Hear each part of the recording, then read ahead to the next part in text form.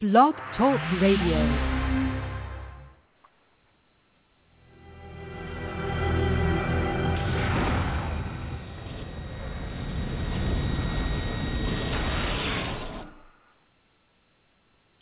Hey everyone, welcome to this week's edition of Winchester Radio.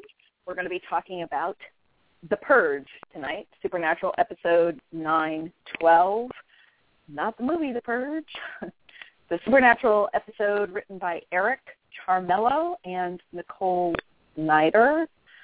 Purge is going to refer to a lot of things tonight. The actual monster of the week, the last 5 minutes of the episode, conversation between Sam and Dean, and pretty much what every Supernatural fan watching did after this episode was they felt the need to purge all their feelings and all their emotions and everything everywhere. So there is a whole lot to discuss. Thank you for listening to us. We are on blogtalkradio.com/Media Boulevard. You can go to our website, winchesterbros.com. There's always a link on the right side of the page, and now we also have a full page with links to all our podcasts from before if you'd like to go back and listen to earlier editions of both episodes and interviews. You can subscribe and download us on iTunes. You can follow us on Twitter at Winchester Bros. You can like us on Facebook at Winchester Bros as well. And you can always find Supernatural news, not just about the podcast, but everything to do with the show, cast, crew, fan events, conventions, you name it. We try to keep up. Thanks very much. I'm Susan, here with Becky and Vinny, and let's just get started. This is another one of those episodes. I swear, like Supernatural for the last 2 weeks was really about 10 minutes long. 5 minutes last week, 5 minutes this week between Sam and Dean. So they were both couched in, well, last week's episode, no, there were issues with that episode. But this one, I thought the episode was good. The Monster of the Week was pretty good. I thought the episode was pretty strong, actually. I agree. Yeah. I definitely thought it was a way better episode. Yes. It did, and it felt a lot. It felt reminiscent of the old times. You know, we had a strong Monster of the Week. We had good brother banter, which I think is so strange. Like, I felt like the brother banter was so good for a time when they're not technically brothers as far as they're concerned. Really weird.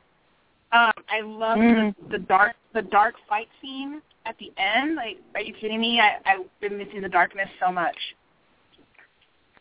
So 98% of the episode was a win for me. Mhm. And plus, you know, let's get it out of the way. Sam in a tank top. Let's get it out of the way.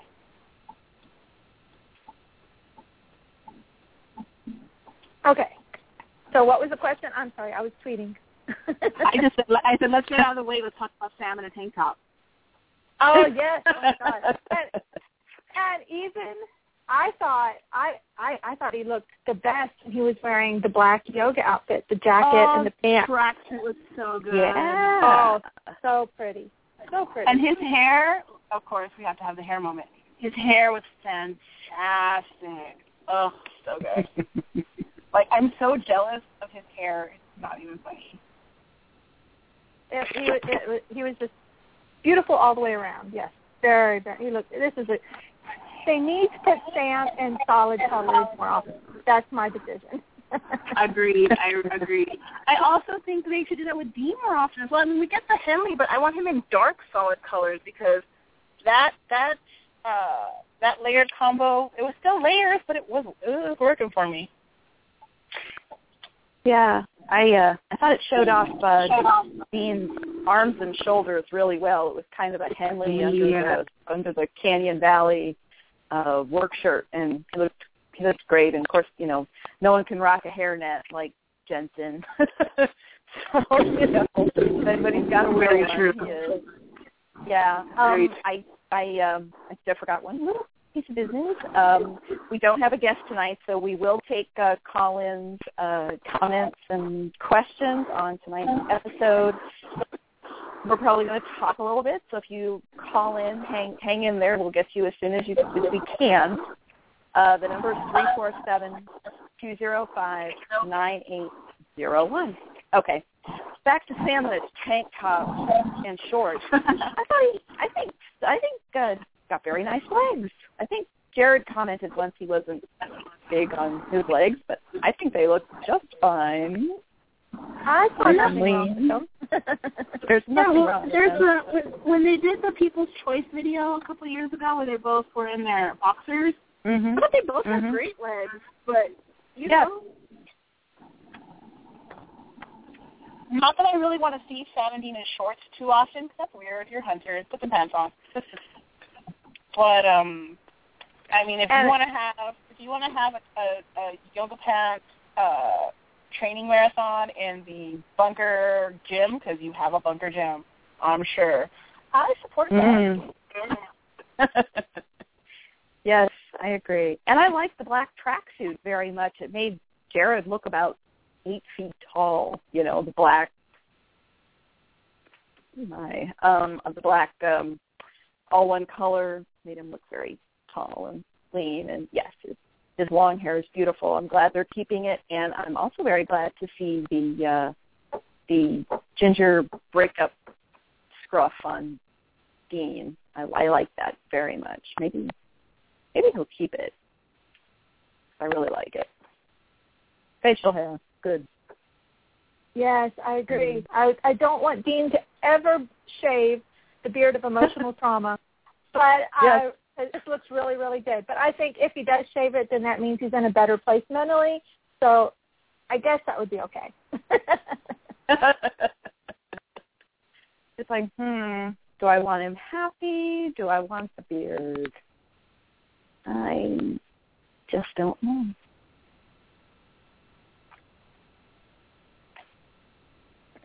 So I really liked the whole episode. It called back to earlier Monster of the Weeks. You know, it was more in that style. I liked the brother banter that was in there. I thought there were really good funny moments, some good scary moments, some good creepy moments. I just thought it was great all the way around.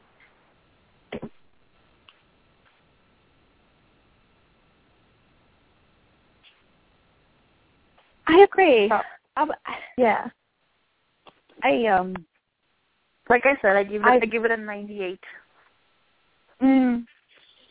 I think that is a very valid score. I find some of the themes that the writers are playing with right now really contradictory, and I don't know if that's on purpose or not, but I guess we'll see. It'll have to play out. But aside, I'm sure the people who are tweeting us right now aren't actually listening to the podcast. So if I comment here, it probably won't matter. But there are several people who don't even follow us who are tweeting us, requesting us right now to have a Profound Bond Supernatural Marathon. Just so you know, we've already got the marathon theme set for the next one. It is Strong Women. We're celebrating the women of Supernatural, and we have the theme for the one after that one planned out. So, you know, if you are actually listening, but I don't think you are because these people don't even follow us, but just in case. We already have. Yeah, we have this theme, the next theme, and tentatively the fourth one after that. So this is going to be Strong Women. Next one will be Family Don't End with Blood. And after that, we'll probably do something like Badass Angels kind of thing. So we're trying to include as much as we can.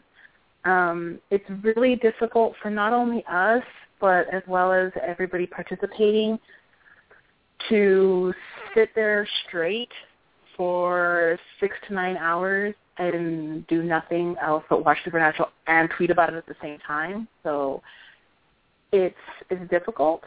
It's also difficult. We can't do every episode because we just kind of have to narrow it down amongst ourselves, and, you know, we kind of do ask outside people as well, like an opinion at times.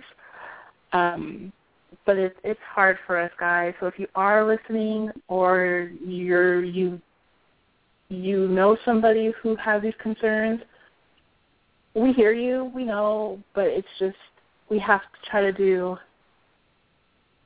what we can.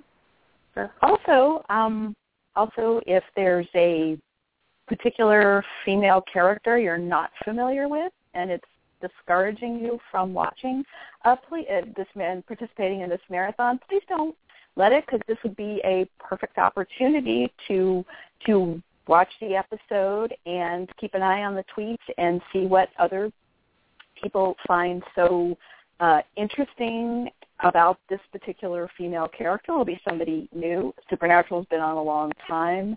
The early episodes have been shown many times. It's always nice to find something new about Supernatural, particularly during the hiatus. So please don't let it discourage you from participating if you don't recognize some of the female characters. You might find somebody new. There was somebody who tweeted to us that said she didn't recognize most of the characters. I'm like, I actually, and I'm not trying to insult the person or anything, because I'm not trying to be rude, but I was like, seriously? Yeah, we did try to also pick characters that weren't obscure. We got we have Sheriff Jody Mills, we have Meg, both versions, we have Ruby, both versions, we have Anna the Angel, we have Ellen, we have Joe, we have Lenore the Vampire. I would think, if you've watched Supernatural, you know who those characters are. So. And I will also say, for people who are upset with our choices, we didn't just say this is our favorite episode, put it in. A lot more than that goes into why we pick certain episodes for things like this, or will in the future. We try to pick episodes where it's not just a female character we loved, but there was something strong about her, no matter what side of the fence she's playing on. So that's why we have humans, we have demons. And there were so many that we wanted to include, but we just didn't have the time. The list started out huge, and we had to cut it down. Our initial list was 36 episodes. And I'm sorry, but we can't sit here for 36 hours. No. My gosh. I kind of noticed that, which is kind of why I brought up. So if you're not familiar with all the characters. Right. But I do want to say, I kind of want to say we really do appreciate all of our followers so much. Like, you guys don't even know how much it means to us.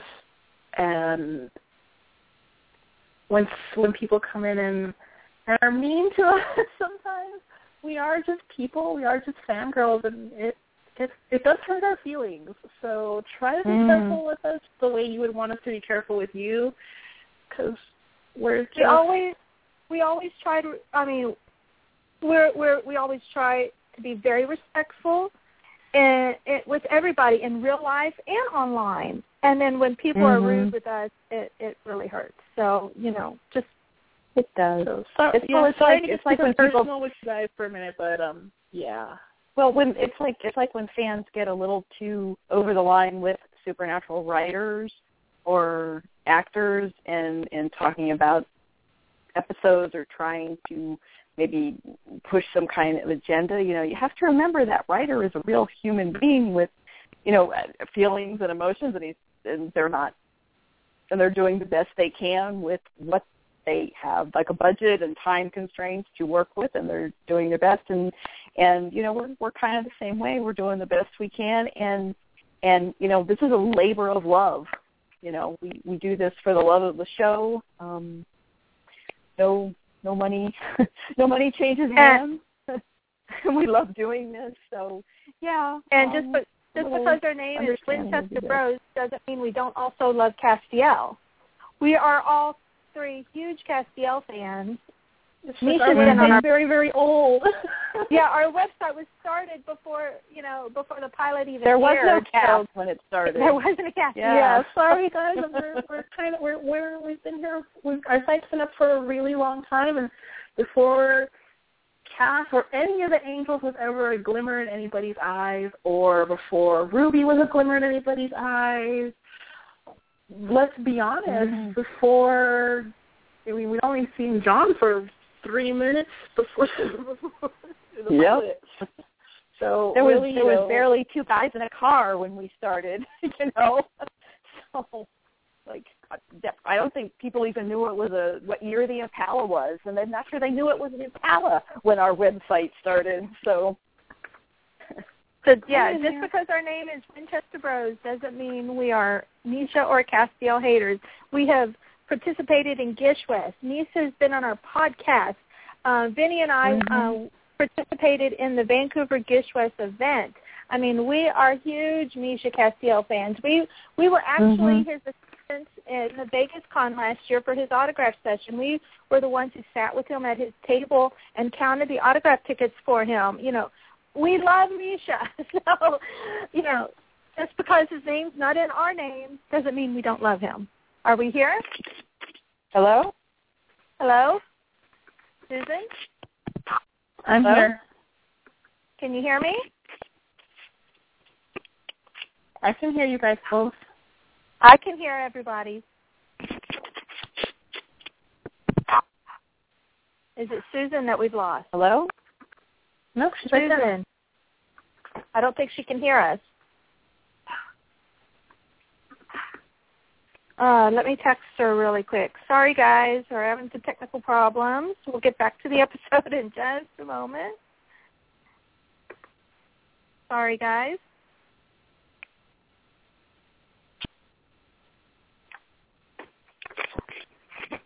Okay. So now that we've told that we're all Misha fans, Vinny, you're still there, right? Can anyone hear me? Susan can't hear us. Oh, we've lost her.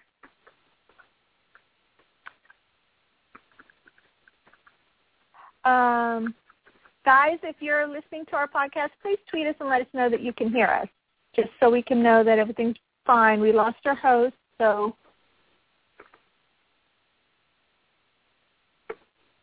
please tweet us and let us know that you can hear us.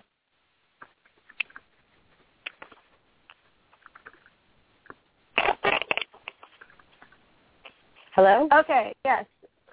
Susan. Oh, everybody just disappeared. We could hear you. You couldn't hear us, but we could hear you. Nope, I couldn't hear a thing. No, it was freaking me out. And then it disconnected. Okay, so now we're back on set. So let's go back to talking about the episode. Yeah. Okay, so bummed out. What's that? You're bummed out. Conversation was a bummer. And I have to say, I'm sorry, but I got cut off. I just have to say, I too am a Castiel and Misha fan. I participated in Gishwas. My license tag for the state where I live is a specialty plate that says Castiel. But I actually pay for that every year if I did not like the character and the actor. Anyway. And I will also say that almost all my passwords, I mean, please don't try to hack my accounts, but almost all my passwords actually have nothing to do with Sam and Dean and only have to do with Castiel. I understand that if you don't follow us, you don't know. But, you know, like we've said prior, Misha's the only one we've ever had of the three of them that's ever done our podcast. So we wouldn't have asked him if we didn't like him, and we do like him a lot. And Okay. All right. Okay. Back to the episode.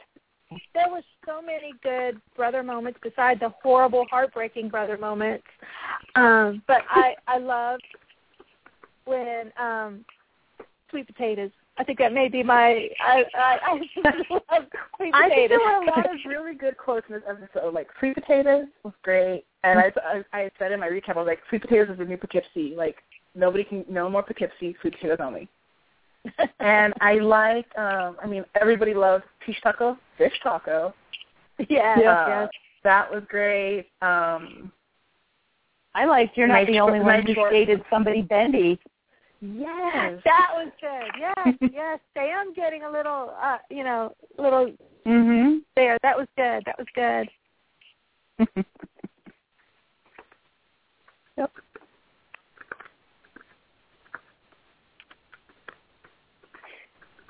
Yeah, it's kind of funny for people who saying they're not being brothers. They really worked together really well.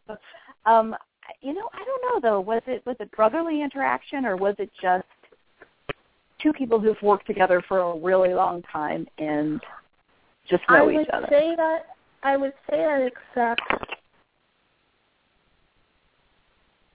I honestly feel like the banter between them was far more brotherly than it had been for years. We hadn't had them really teasing each other, and yes, they're teasing each other with the whole, it's being catty by saying, I'm just being honest, but it was also teasing his brother, and we had, like I said, nice shorts, nice hairnet, trying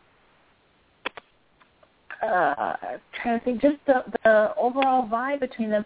And usually when they go undercover, they don't go undercover as brothers, but they did. And I don't know if that was pointed, but they don't, they never show up as we're federal agent brothers. So clearly it's not like you have to say, well, they kind of resemble each other if you squint, therefore they have to make sure they say they're brothers.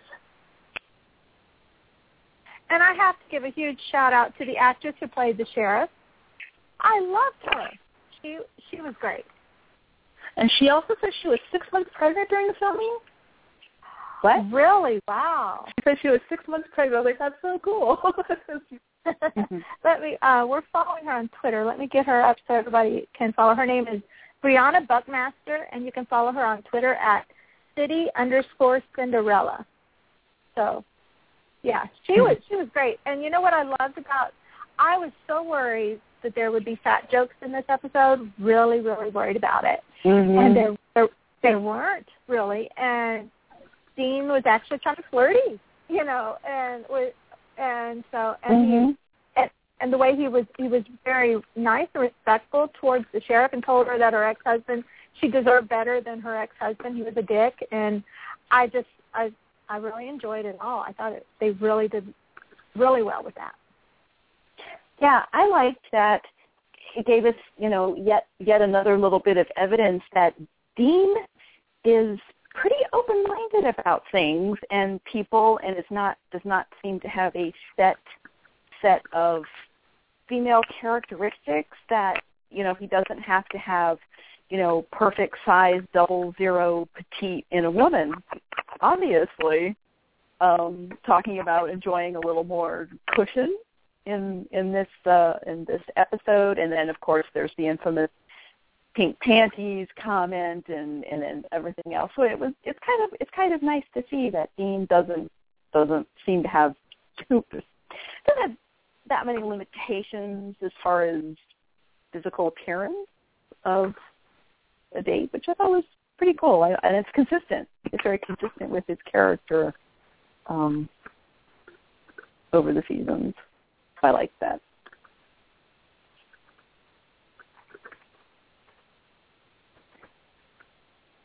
Okay, just a moment. I got it. Okay, let them know that if they followed us, maybe they would see it. Mm-hmm. Okay, no, sorry. I got it. Responding to tweets, sorry.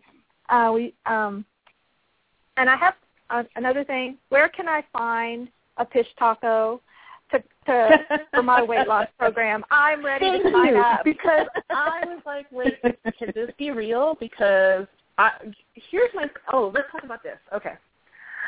One of the 2% things that I have an issue with in the episode is, and I don't know if this is, again, on purpose because maybe it's a Mark Cain thing and we don't know yet, but they have been letting monsters go since season 2.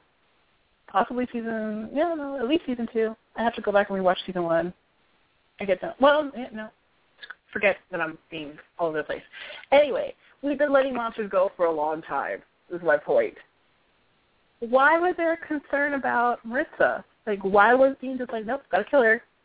And why did she have to go back to Peru? She was doing fine. Why did she have to go back to Peru?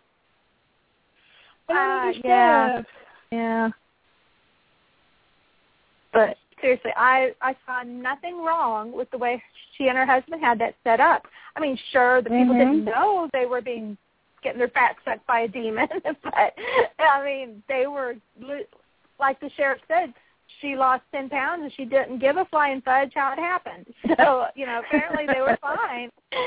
And yeah, I thought it was a really great setup, and I'm ready to sign up for Canyon Valley tomorrow. So I know, and I thought it was kind of fun that they integrated the cupping procedure. That's a real thing, and it was like the perfect way to maybe make their own suction mark work and blend in, and nobody suspected. I had heard of cupping before, but I never actually saw it. That was just so gross. Oh, my God. I had heard of it before, but I'd always seen the pictures of Jennifer Aniston's back, and it just looked like there was like shading. So I Google imaged it, and I was like, oh, wow, I am such a Westerner, like Western part of the world kind of person, because I was like, nope, And I was telling my friend Sue, like, being a Westerner, I'm like, if I have pain, give me a painkiller. If I want to lose weight, give me ephedrine. Don't bruise my body. Like, I don't want cupping. No cupping. It just sounds dirty, like cupping. I feel like it feels very jockstrappy. No, thank you. The first time I heard of it, I thought it was something naughty. The swelling that was coming up in those glasses, I mean, the skin swelling up like that was just, oh, my God, just so gross. I know. Oh, and speaking of gross, the whatever it was, tongue, tentacles, I have no idea. The whatever, it was disgusting. I think the scientific term for it is sucker thingy. So. Yeah, I have to say, again, I feel like we say this every episode, no matter how we feel about the episode. I feel like we always say this. VFX team, again, knocked it out of the park, because when she first peach tacoed out, I was a little freaked. Yeah, and I don't freak easy. It was freaky and creepy, and it was freaking me out when Alonzo was going after Sam in the big fight at the end. It was like, Oh, and thank you, dear powers to be. Sam was not unconscious. Week. They went back to the old-fashioned choking. I was like, woo-hoo! It's like, hey, vintage supernatural. Sam's getting choked. It's getting clocked on the head. Nice. I was like, very, oh, very nice. Thank you. Yep. And I like the little flashlight foo, some very nice lighting. That was very cool going on.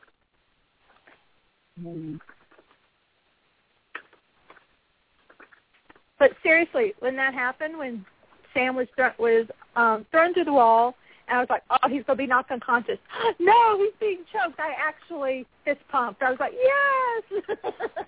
No, we got semi-unconscious Dean first. Oh, going back to things that I thought were really, really good lines in this episode, these are roofies. How do you know what roofies look like? How do you not? I love that. Yeah. Because at first, when you first hear Dean say it and he's so certain, you're kind of like, ew, creeper. And then when he explains why he knows, I'm like, yes, good boy. Yeah. Yeah, I thought that was very cool. The hot dog eating contest and the winner, and then they go over to check out the guy who came in second. He must really thin to do a hot dog eating contest, but no, but that I know. Isn't there like some little tiny woman who wins all those contests? It's amazing. She's super little. But most of the eating contests that I've seen, not that I watch a lot, but I've seen them every now and then on TV. It seems like they're smaller people. They're not bigger guys like the Wayne McNutt guy. But he was kind of interesting. It's sort of unlikable. And no wonder his girlfriend was, not that I condone having an affair, but it's sort of like, he wasn't like the nicest person, so you sort of don't blame her maybe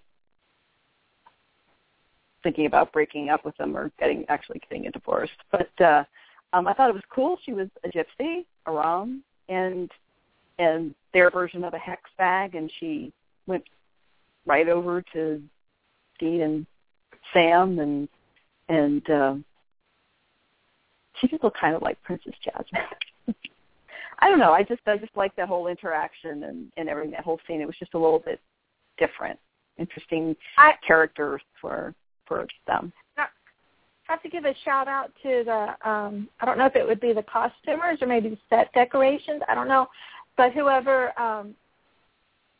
thought of including the photos of her in her wedding dress, because I've watched some of the gypsy reality shows. I'm sorry, I didn't know much about the gypsy culture until I watched some of the shows, which they're reality shows, so I'm sure there's a lot of it wrong. But their wedding dresses are very extravagant and bright colors, and not what we're used to with the white and princessy. But I love that her dress was that ginormous fuchsia, cupcake looking. I thought that was a really, really great detail, putting that in there, showing her heritage. Yes, I noticed that picture, and I've only seen the commercials for my Big Fat Gypsy Wedding, and I remember just being in awe of the wedding dresses. They weigh like 100 pounds, and the train's like 40 feet long, and they're very bright, like pink and yellow, and they. Yeah, it was very, very good eye for detail, as usual. It was really, really good. Now, are we going to discuss the big moment that broke fandom? I know, there's kind of an elephant in the podcast. We've been talking about Could you tell? When I rewatched it again today, I didn't notice. I noticed a lot of, the first time I watched it, I noticed a lot of passive aggressiveness with Dean in the first scene, especially when he tells Sam, "Don't flatter yourself. I don't break that easy." But then when I rewatched it, I noticed Sam was pretty passive aggressive himself in that scene. It wasn't even just passive aggressive. It was almost like, it's almost like when you are mad at somebody and or not even just mad, like when you're irritated with somebody and you want them to, how do I phrase this? You want to know they care enough to be hurt by the fact that you're upset with them. Mm-hmm. Like it's not just enough that you're upset with them. You want to know that they're feeling that disconnect or that pain, and that's how it felt to me. And it was as a card-carrying, die-hard Sam girl, I was really disappointed in Sam being characterized in that way. Because if you do that to somebody, you don't have the right to act upset when they're not upset. And you also don't really have the right, when you tell somebody basically like, we're done as family, you give up the right to act overly concerned in that way. Like, like, okay, what if Dean would have said, yes, it's because of what you said, I'm having trouble sleeping, I'm not handling this well. What was Sam going to say? Oh, well, too bad. And I feel like he may have. I feel like he really would have. Exactly. Like the way they're writing him right now, he would have said, "Oh well, sorry." So then, what's the point? He's mad. Dean? Yeah, what's the point? He's mad and he's hurt, and he wants to hurt Dean back. And everything. So, and also, it's not so much what Sam said. For me, it was how he said it. Yeah, it was so callous. It wasn't even like... It was callous. His delivery was very flat and it was very relaxing. It sounded like, are you upset because I drank the last of the milk? Is that what's bothering you? It was the same kind of... Yeah. But now the last scene, after I read your recap, Vinny, and I have to say, I feel differently about it than you did. Because you're wrong. It's fine. I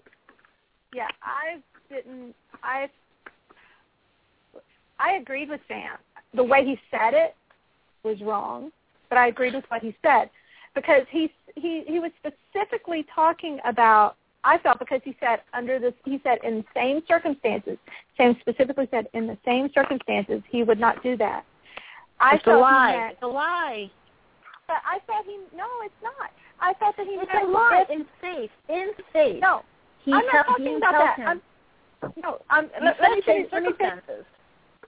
Let me finish. He was talking specifically about if Dean was laying in a hospital bed and had decided he was fine and ready to die, if it was and the only way to save him was to let an angel possess him and take away all of his free will, he would not do that. And I have two issues with that, though. One, I didn't read it as the exact same circumstance, like step for step. I didn't read it that way. I understood it as if you were on the brink of death and there was something extreme I had to do to keep you, I wouldn't keep you anymore. Number one. Number two. That's not how he said same in the same circumstances, so I took it to mean that's hyperbole, though. That's hyperbole. But also, what was the second thing you said? That was all. No. What was my other issue? I had another issue. Well, I took it that they were being very specific to have Sam say in the same circumstances. I took it as it being specifically towards the whole Gadriel thing because I was also thinking, Sam, yes, you have every right to be upset over that part of it, but when you were back in the church in Sacrifice in the last season finale, that was Dean and Dean only, and yes, he was trying to talk you into choosing life and choosing him and choosing Sam, but you had the choice. You had the choice, and you chose Dean. You were That was free. What I was going to say. Thank you. That's what I was going to say. Like Becky said, and there was nothing in there, so you can't get mad about that, Sam. You can. No, but it won't be entirely correct. No, not only that. Like Sam actually can't. Dean didn't take away Sam's autonomy because both times Sam made a choice based on what Dean was telling him. Yes, but in his head, when he was talking to, for all intents and purposes, he knew as Dean. So he did choose Dean. Now, the circumstances surrounding that situation, yes, he can be upset and angry about that with Dean. But at that time, in that moment, he was saying yes to Dean again. So I think Sam needs to remember that. I agree on the whole church thing. He has no right to bitch about that. I completely agree because he made the decision at that time. And that's why when in last week's episode when they had him changing that whole scene around, I was pissed off because it's like, no, that's not what happened. So he has no right to say anything to Dean about the church scene because he agreed with Dean. But the whole thing with Gadriel, I feel he does have a right because he has a right. He doesn't have a right to throw his own decision. The problem right now with Sam is he wants Dean to treat him like an adult, but he doesn't want to take responsibility for his adult decisions. Dean manipulated him and Dean lied to him, but based on what was presented to Sam in Sam's own head, Sam made a choice. And at that time, he thought the choice was just to stay alive with his brother, and he made that choice. Exactly. He was not given all of the information. If he was being told that that's not autonomy. That's not his autonomy. I'm not really Dean. I'm the psycho angel Gadriel who let Satan into the Garden of Eden. So can I please possess you? He didn't have that information. Well, Dean didn't have the information about what angel was taking over Sam. Exactly. He thought it was somebody benevolent and helpful and was just trying to be sort of mutually beneficial, both sort of healing. So, which again, I think still goes with what I'm saying. Dean went along with something without knowing all of the information.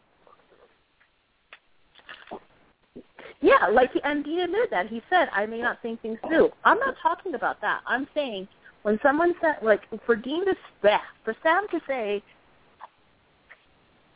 or for Sam to act like his autonomy was taken, he's wrong. He has to take responsibility for that.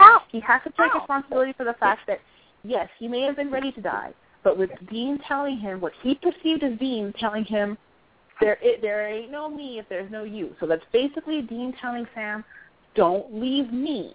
And Sam made the choice to not leave what he perceived as Dean. He has to own that. He has to own that. I haven't watched that scene again in a while, so I don't remember the exact words. But I'm pretty sure the fake Dean told him that he had another plan, and to trust him. And that's what he did. And of course Sam had no idea that Dean's plan would be to let somebody possess him. But that's my problem with it. My other problem with it is Sam's wrong about saying what's the good about Dean living. It is not the Ezekiel Gadriel issue that is causing the problems that they're having with the angels falling to earth. That would have still happened. But closing the gates of hell does not get rid of werewolves, vampires, ghosts, pitch tacos. Those still exist because those are not demons. Oh, I completely agree. I agree with you on that. Mm-hmm. So, and that was my problem with season 8 in general. Acting like closing the gates of hell was going to fix everything. Yes, it gets them revenge and it brings the family full circle because Mary was their issues within their family are demons. But as hunters, it does not even begin to remotely solve the problem because let's be honest, in the past 5 years, 6 years, demons are the least of their problems. And if they close the gates of hell, there's a back door in hell that goes into purgatory. What they really need to do is close the gates of hell and purgatory and that secret back door that they traveled apparently can go through. And then fill it with cement. Yes. And salt the ground. Like supernatural cement that can't be blown up. We have okay, hold on. callers. I just reviewed the transcript. Hold on, before we do that, I just reviewed the transcript, and what Dean says is, Sam says, why are you here? I'm not fighting this anymore. Dean says, you have to fight this. I can fix this, okay, but not if you shut me out. Then to Death, he says, it's not his time. Death says, that's for Sam to decide. Sam, listen to me. I made you a promise in that church. You and me, come whatever. Well, hell, if this ain't whatever, but you've got to let me in, man. You've got to let me help. There ain't no me if there ain't no you. What do I do? Is that a yes? Yes. So let's be real. At that point, Dean's not actually lying to him. He's not telling him what's what, but Sam also doesn't ask for details. Sam has to own that decision. He has to own that decision. I think Sam still has a point. How was he to think that Dean would go that far? So, so I'm still on Sam. I'm still on Team Sam with that one. No, and see, here's my problem with it. Sam has a right to be angry. They're just writing him angry about the wrong things. I agree. I completely agree. Mm-hmm. Yes, I agree with you. So I fully believe, and I'm going back to that. That's my problem, because in this situation, Sam is, for all intents and purposes, the victim. But the way they're writing him, it makes you want to blame the victim because you kind of want to shake him. And that's a problem. That's a problem. Because at this point, your sympathy should either be split or solely with Sam. You really shouldn't feel that sympathetic towards Dean right now, and yet they're writing him as the more sympathetic character. That's my whole problem with it right there. You got it. You nailed it. So, and that's my issue. Furthermore, again, my issue is, and this again goes to what I feel personally, although, you know, they may prove me wrong. Maybe they're doing something, which I kind of want to talk about in a bit.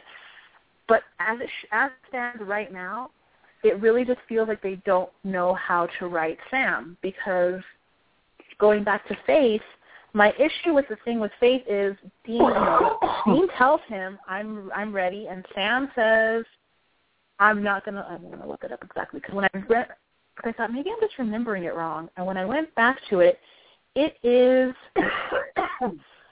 scarily similar. Okay. Dean tells him, it looks like you're going to leave town without me. What are you talking about? I'm not leaving you here. Hey, you better take care of the car or I swear I'll haunt your ass. I don't think that's funny. It's a little funny. Look, Sammy, what can I say, man? It's a dangerous gig. I drew the short straw. That's it. End of story. Sam, don't talk like that, all right? We still have options. What options? Yeah, burial or cremation. I know it's not easy, but I'm going to die, and you can't stop it. And Sam says, watch me. And that's the first time one of them does something sketchy to save the other one's life. And Dean is fighting him. He doesn't want to go to the healer. He doesn't even want to try that. And Dean is fighting him. So Sam established the pattern. He established it, and he has to take responsibility for that. Oh, I have to disagree. I don't care. You're wrong. It's fine. You can disagree all you want. You're incorrect. That was in season 1. That was before so many things had happened. No, that's what I'm saying. What I'm saying is he established the pattern. But I don't think Dean was actually ready to die. I don't think he was at the same point as Sam was. He wasn't going to fight it. Because he was not going to fight it. But I don't think they're the same. They're very much the same. How are they different? How is it different? Articulate to me how it's different. Okay, there's so many things. First of all, Dean wasn't dying for a long period of time like Sam was through the trials in season 8. This was just a sudden thing that happened. Sam was dying. They didn't know Sam was dying until the end. Look how weak when he was. Naomi tells him. Yeah, but you have to go by canon. You have to go by canon. And until Naomi tells Dean, Dean's like, oh my God, that didn't even occur to me. But Sam realized it. Sam knew. We're talking about Dean. But I was talking about Dean and Faith versus Sam in season 8. Dean and Faith, he just got the news that he was going to die. Whereas Sam had been dealing with it for a long time. Those are two differences. You asked me to point out differences. And that's just one. And also, I guarantee you that Dean did not want to die, whereas Sam was ready, prepared to go. And okay, but you can't say that because those are two different statements. Saying that Dean doesn't want to die, but Sam is prepared to die, those are two different statements. Sam was prepared to die. Right, and so was Dean. Dean saying, you know what, I drew the short straw. He's prepared for it. But He's made his peace with it.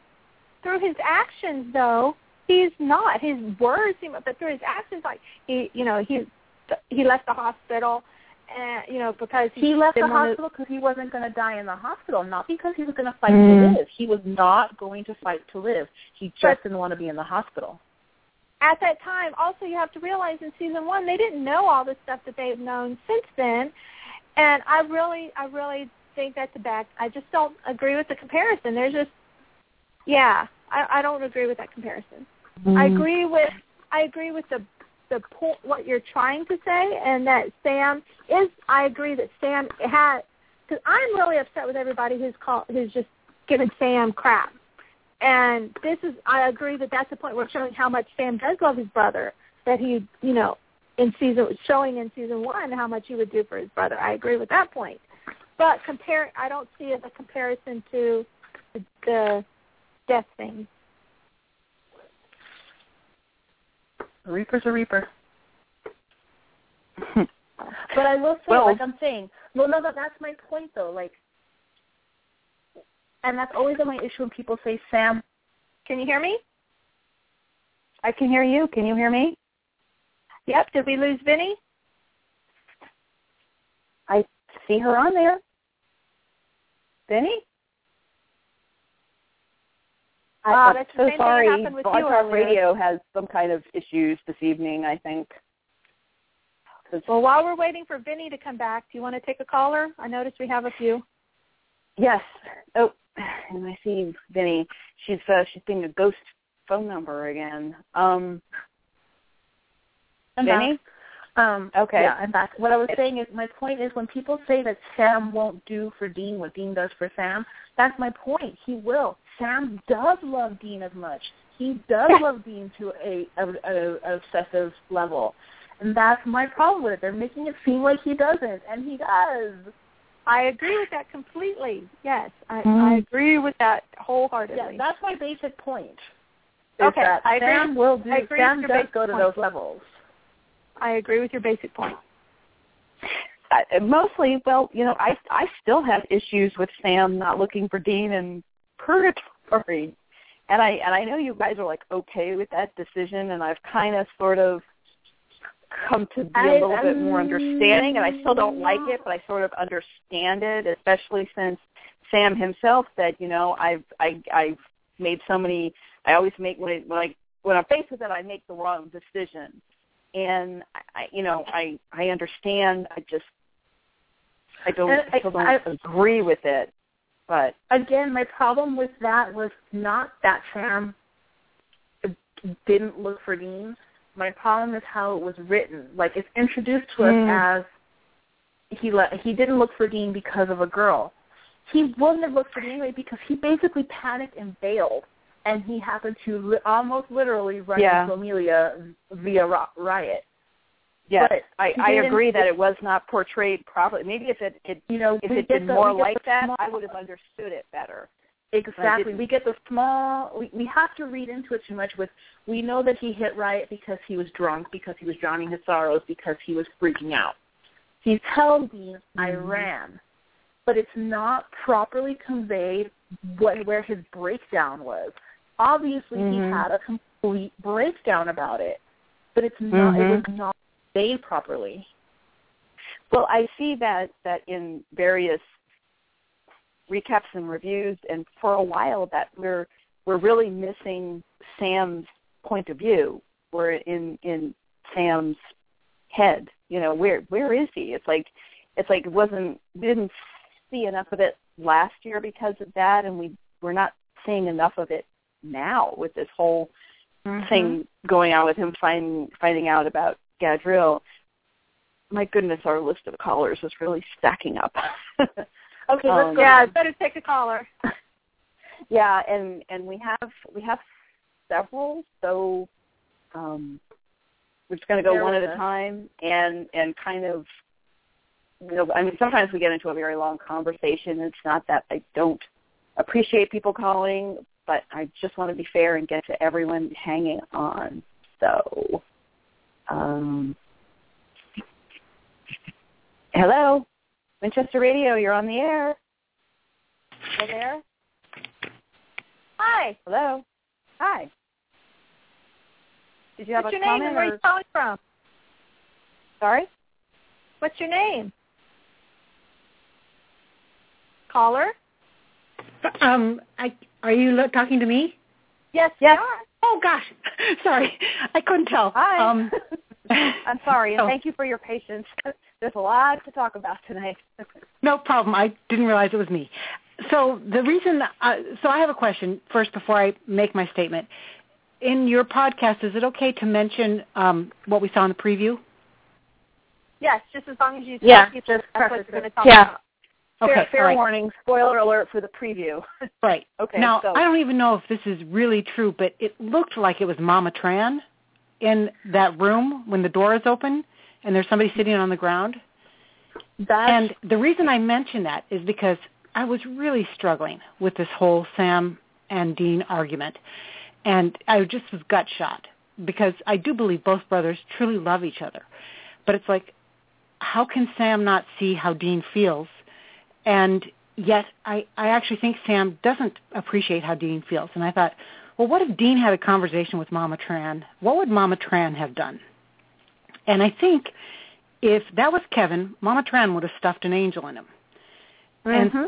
And so I look at it and I say, you know, there is an element of Dean that is the parental figure for Sam.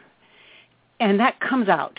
And so it's not that he is his parent, but he, as soon as the baby was put in Dean's arms, it's just like when a baby is put in a mother's arms for the first time. There's that insta-bond, that sense of responsibility. And I just feel like that's what drove Dean to make that decision. That, and I think he was truly not sure that Sam wanted to die, because Sam had just said in the church he was willing to live.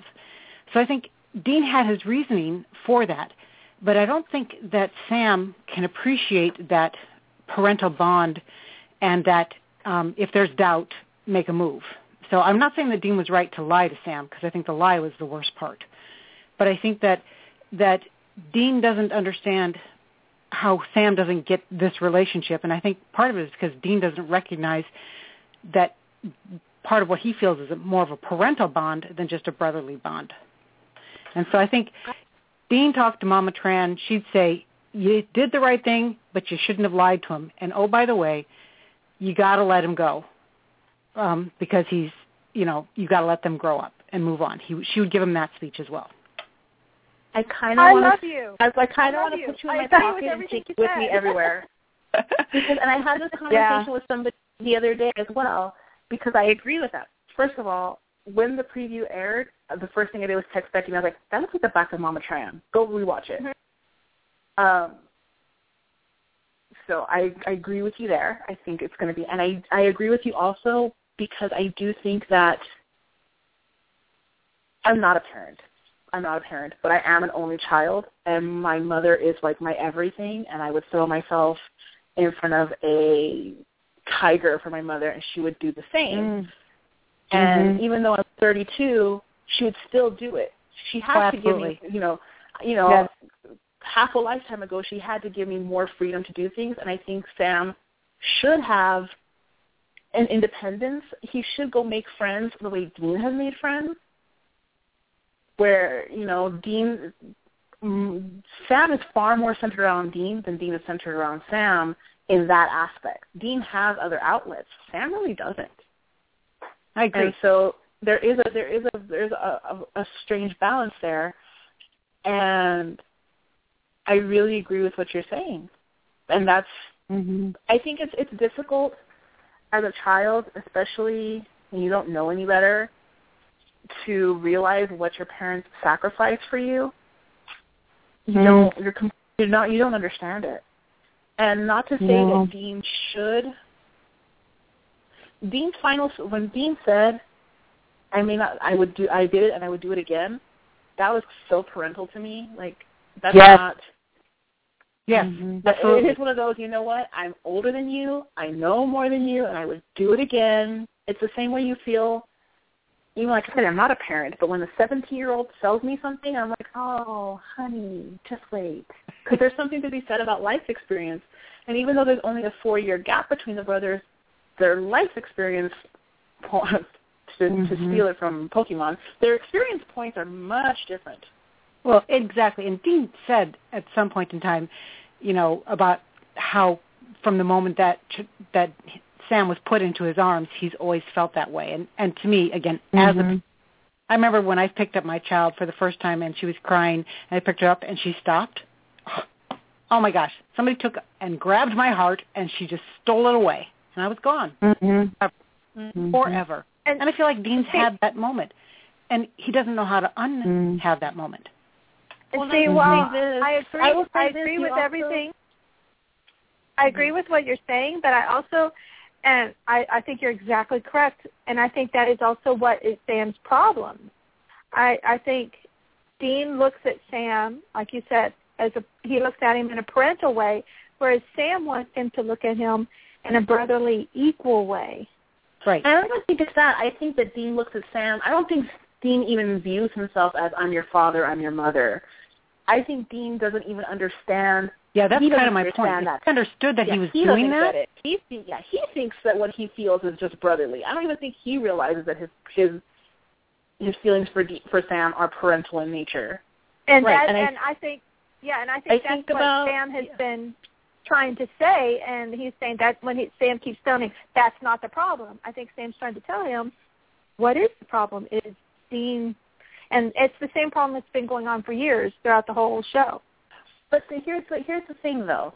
You don't train yourself, or you can't train yourself out of something. You know, when you're somebody who, throughout circumstance, gets raised by a grandparent or an aunt or whatever, it's not like that figure automatically when you hit 18 or 25 goes, okay, well, I'm going to go back to being just your aunt now.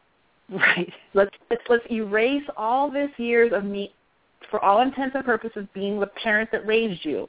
Let's disregard all that. Because at the end of the day, though Sam thinks that how he feels about Dean is strictly brotherly, Sam inherently does treat Dean as you would treat a parent, not as how you would treat, I say this as an only child, but through observation. The way Sam rebels against Dean is the way you rebel against a parent, not the way you rebel against a sibling. Yes. The way he's been fighting to get Dean to see him as an adult and make his own decisions, that's everything a kid does to their parents. You know, it's like, let me go, let me decide. And it's very much parental child. And it's because Dean is Seth's father figure, basically. That's why. Actually, I think he's, if you want to know the truth. And gender neutral, really, honestly, he has a more maternal approach towards Sam in terms of nurturing. Dad was there. You know, I mean, he does play the big brother part too, but he actually has always actually been worried about Sam's mental health and about his physical wellness. I don't know. It feels more motherly. No, I 100% agree. I tend to refrain from saying that because it causes distancing issues and people. Oh, yeah, I just don't ignore that. That's why I think he and Mama Tran would get along so well. Yeah, people get their back up about certain, when you subvert gender roles, which is something I've always liked about Supernatural. I feel like it really subverts gender roles, and I think they do almost always do a really good job of that. But I completely agree. I've always seen Dean as Sam's maternal figure. Well, Mary's the one who passed away. Mm-hmm. So, yes. Well, that was a great observation, and thank you for hanging on. No problem. I was slow to pick up.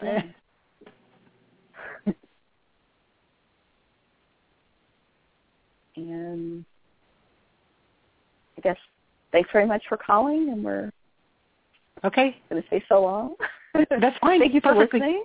Thanks for listening. Thank you. Thanks for the great comment, really. Seriously, thank you. Okay. Yes. Absolutely. And don't be a stranger. I sent you guys an email last week about something. I can't remember what it was. I said, please tell me your names at the beginning. That was me. Oh, that was you. Oh. Okay. I remember that email. That was me. Okay. Anyway, I'll let you go now. Talk to somebody else. Thanks for calling. Thank you. No problem. All right. Thank you. So we got another caller? Yes. Hello, caller. Are you there? Hello. Hi. Hi. I'm Mike from North Bend. So I had a question. Originally my question was, how did you guys see the last scene with what Sam told Dean was? And I wanted to get your guys' opinions on that because I'm an older brother, very protective older brother, which is why I'm relating with Dean so well right now. I used to only relate with Sam, a little with Dean, but seeing whenever Dean came out as a protective older brother, that really grabbed me. Well, you being an older brother, I'm very interested in your perspective. How do you feel about that scene? That Sam was a dick.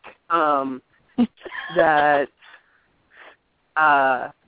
he doesn't see. Yes, I just heard the whole parental part, and I do see a little bit of that. But it is also that being an older brother by 5 years, so mine and my sister's relationship is kind of like Dean and Sam's, where we're close in age and we're best friends. But when push comes to shove, and my parents aren't there, I'm the parent. I am the older brother. I would fight tooth and nail to make sure my sibling was okay. And I see that very much with Dean, right? Well, what Dean did, how he did everything he possibly could to save his brother. And then I got really mad at what Sam said. Funny thing is, I only yell at the TV when I'm watching a movie. I've never yelled at the TV when I'm watching Supernatural. Funny thing, I started swearing at Sam, which I felt really bad about doing. But it's one of those... You're not the first. Yeah. We'll be the last. Where the circumstances that Dean's just been going through are almost identical to everything Sam did in season 2, 3, and 4, and partially 5, where, yes, Dean made a deal with Gabrielle not knowing everything. The real reason Sam went with Ruby in the first place was because she told him that she could help save Dean from dying and going to hell. So Sam can't get mad at Dean for that, because I'm just waiting for the writers to have Dean just snap and bring up Ruby saying, what about all this stuff that you did? Don't you see it as basically the same thing? I thought of you're bringing all this up, reminding me of a better comparison, Jenny, I feel, than Faith to what that was going on. Mike reminded me of in season 3 when Dean was going to hell. They found Doc Benton, and Sam was ready. Someone brought that up to me, and I kind of forgotten about that, but yeah. Sam respected Dean's wishes and didn't trick him into... But he was willing to do, again, it comes down to choices. He was willing to do that terrible, grotesque thing to keep Dean. Yes, he was more honest about it, but he was willing to do that. And that's my difference with Sam right now. Sam's more own, like, what Dean did, Dean's real fault is that he lied. Not that he did whatever he could do to save Sam. It's that he lied to Sam about it. Exactly. And that's my whole point. So, but that's not actually. I think you and I are actually more closer. I think Sam respected Dean's wishes in season 3 and didn't turn him into a Doc Benton, didn't trick him into it or anything. Whereas Dean lied to Sam and made fun if he had the whole truth. And that's what I'm saying. Dean's sin in this is that he lied, but the writers are portraying it as that you let Gabrielle in. Exactly. Yeah. That's not the issue. The issue is that Dean lied. But again, Sam would be a little more understanding, because he has lied to Dean before about and like I said, with the feeling and who he was dealing with and all that. Sam doesn't ask Dean to clarify what he's going to do. He doesn't ask. You have to know at that point, the lives you lead, anything Dean's going to do to fix this is going to be sketchy at best. And Sam doesn't ask. No. You already had Castiel tell him earlier in season 8, I can't heal him. I can't fix him. So what is Sam thinking? What are you possibly thinking that Dean could do to save you at this juncture? Are you kidding me? You had to know that it's not something on the up and up. And he didn't ask. which is and true. I think that's really important. Mhm. But I was also going to say the whole because I heard your conversation about him not looking for him in purgatory. When Sam, it's his personality I'm seeing in the series is repetitive. When he saw that Dean was going to die in season 1, he went to the priest. When he heard he was going to die again because he made the deal, he went to a demon. And then fought tooth and nail the whole season to try to save him. But when that didn't work, he went off the deep end, basically. He probably got drunk a lot. He went completely off where normal Sam would go. And then when Dean got sent to purgatory, he did the same thing. He was running, most likely trying to figure out how to save his brother. And then when he hit the dog and met the girl, he did what any guy does. He basically just got focused on the girl and tried to, for him, it was his way of trying to get over it and get a new life. At least that's how I thought. And I think Amelia and Dean share a lot of character traits, so I think that factors in a way. Like personality traits, I find them, kind of similar, and I think that might have maybe been a comfort to Sam to have somebody that basically spoke to him the way that Dean speaks to him, and didn't really fall for his BS. So which is why I find it hilarious now that Sam's doing the whole we aren't brothers. Yes, he's pissed off with the choices that he did make. Every choice he made was his. And then he heard, I'm pretty sure when Dean explained everything, he did tell him that the second he found out the angel inside him was shady, he did everything he could do to get the, in Crowley's words, punk-ass holy roller out of him.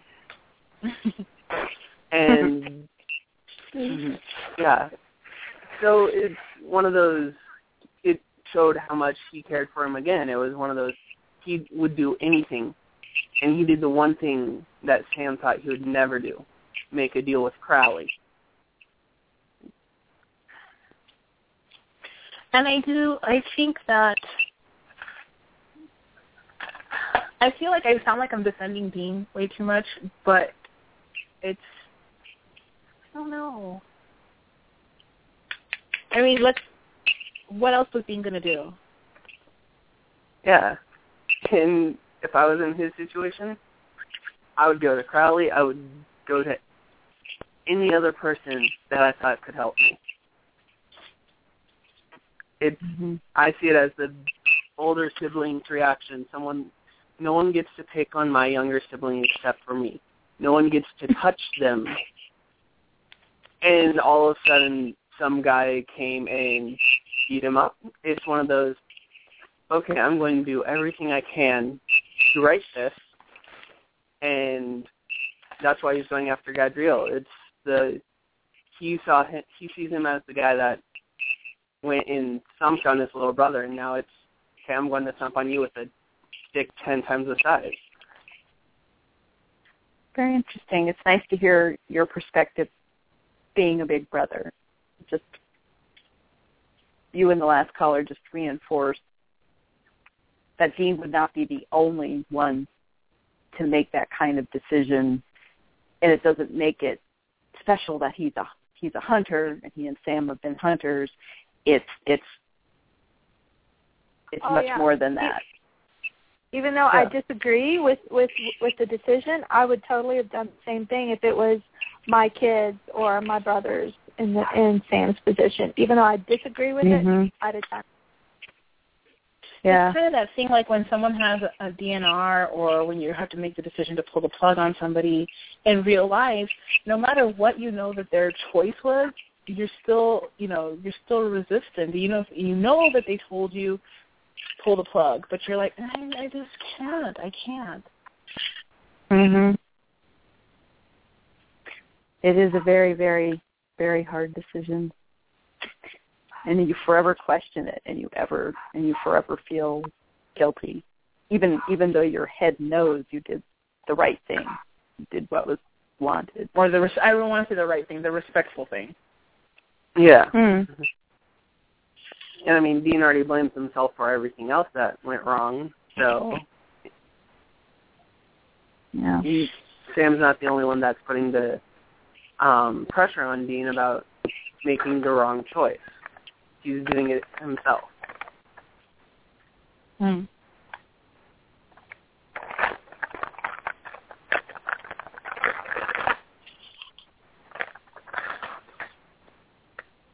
Okay. Interesting point. Yes. Well, Mike, thank you for calling. That was a great perspective to give us. We really appreciate it. Thanks for your patience in waiting to come on the air. No problem. Yeah, thanks. I listen to you guys every week when I'm doing my 2-mile bike ride, so can't wait to listen to this episode. Yeah. Thank you. No problem. All right. Thanks for calling, and maybe we'll hear from you again. Get another Big Brother perspective, maybe down the line on some other Dean decisions. We'd be glad to give it. Okay. Thanks. Thanks for calling, Mike. No problem. Yep. Bye-bye. Bye.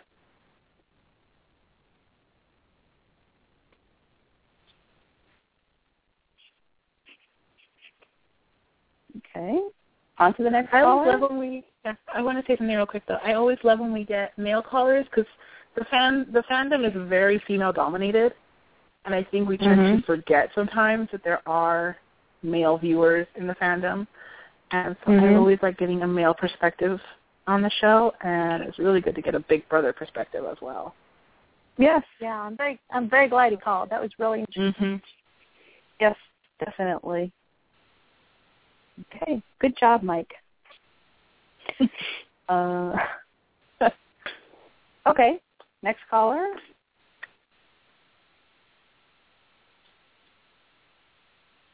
Hello. Hello. Hey, it's Lynn from Fangasm. Hey, Lynn. Hey. Hi, guys. How are you? Good. How are you? Good.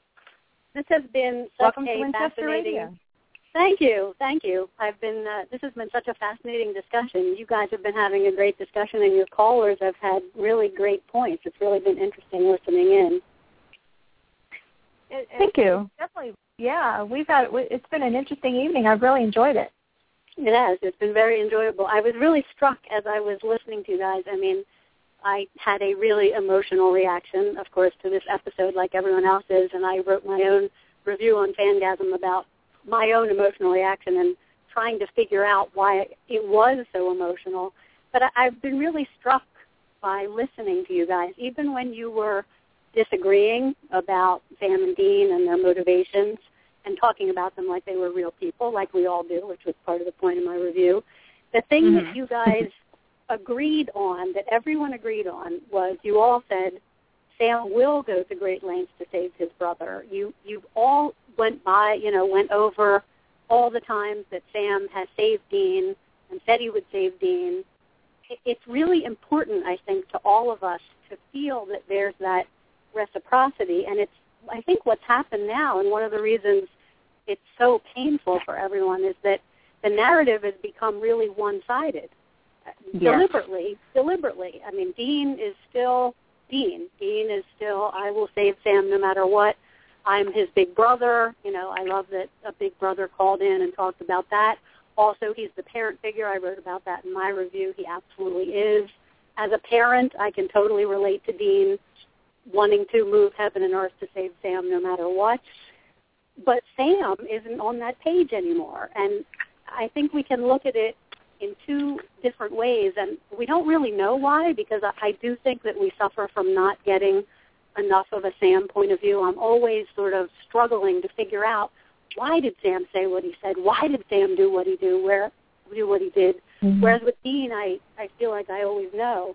But right now I don't know whether they're setting it up to be, this is Sam becoming quote-unquote mature. And does Sam's maturity mean walking away from this kind of bigger-than-life sort of epic love that these brothers have had for each other that was sort of going to be the two of them against the world and could save the world, and was referred to by writers, Kripke and Sarah Gamble referred to it as the epic love story of Sam and Dean, not in a sexual sense, but as a brotherly love thing, and their passion for each other was bigger than life. And I think that's why a lot of us fell for the show, is Sam moving away from that. And if he does, what's that going to do to the story? The title of my piece was, will it still be epic? I don't know. It'll be a really different story. Here's my answer to that. If that's what happens, I don't know what will happen, because I'll stop watching the show. Well, I think I will too. And I never thought I'd say that. That's not why, I came for this overwrought, dynamic, epic, familial relationship. And if it's gone, then for me the show is over. Even if it goes to season 15, I may tune in, but my involvement will dwindle down to probably nearly zero. So exactly. This it wouldn't be the show. It wouldn't be the show we signed up for, And like I've said a bunch of times, if it was real life, sure, I would want the boys to grow and mature. I feel terrible for them. Yeah. Of course. If you didn't read my article, it's funny that you said that, because that's exactly what my article is about. Why this is not reality. This is fantasy, and we watch fantasy for a very different reason than just seeing it reflect reality. And a lot of times we watch fantasy because we don't want it to. I mean, I'm a be healthy, emotionally healthy in real life all the time, but that's not why I watch Supernatural. I watch Supernatural for it to explore things that I don't do in real life and I don't see in real life. And this seems like such a fundamental change to what hooked me on the show that it's frightening to think that it might be going away. And I'm not even saying that it is. Maybe, there's other explanations too. I've already come up with my own sort of headcanon for why Sam said what he said, which doesn't I'm blaming the mark him of in Cain. that. I'm blaming the mark of Cain. I like that too. Sam, but my problem with what Sam said is not so much that he said it, it's like the callous nature that he said it in and the way it's worded. And at this point, I'm like, is that on purpose? Is it subterfuge? Or are you really trying to tell me that's... And I have a problem with them, if it's going the way that we fear, I hate to say, if it's going the way that we fear where they're healthier, but if it's going that way, I feel like it's, if you can't just, and Lynn, with your area of expertise, maybe you'll back me up or tell me I'm stupid. We'll see.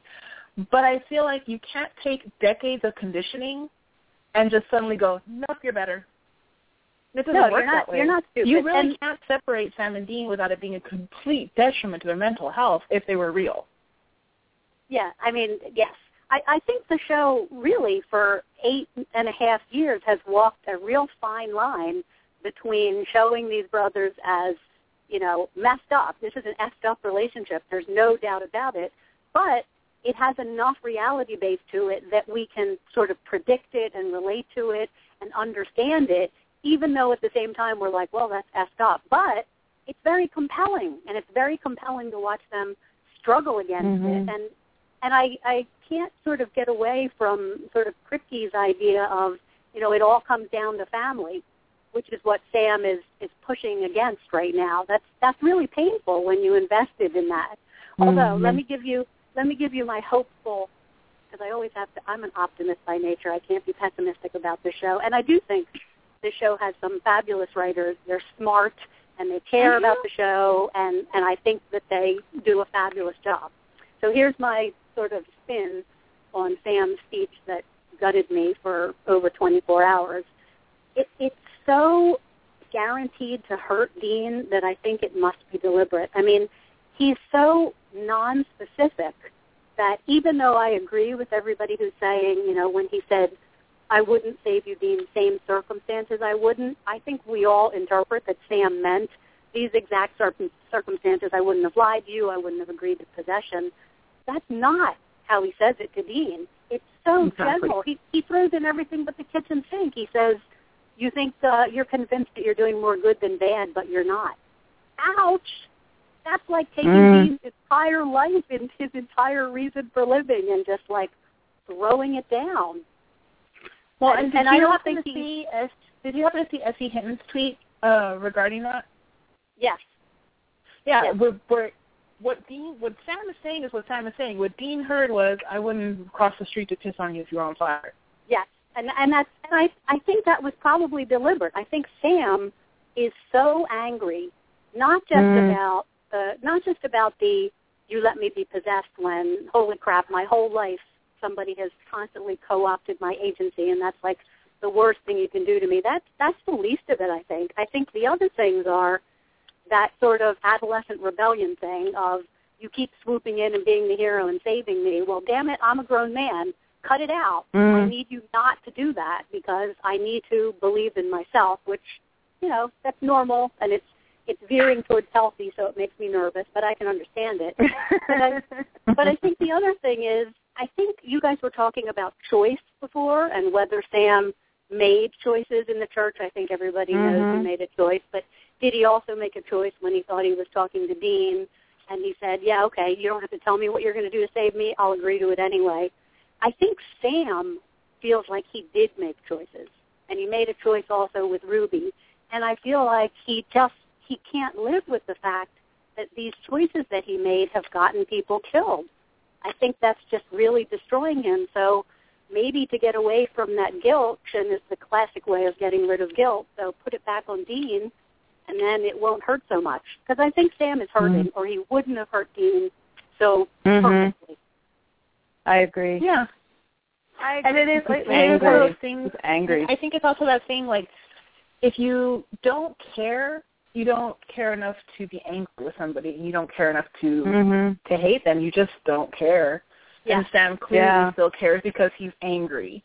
Yes. He's angry and he's hurt and he's lashing out and he hurts, so he wants Dean to hurt.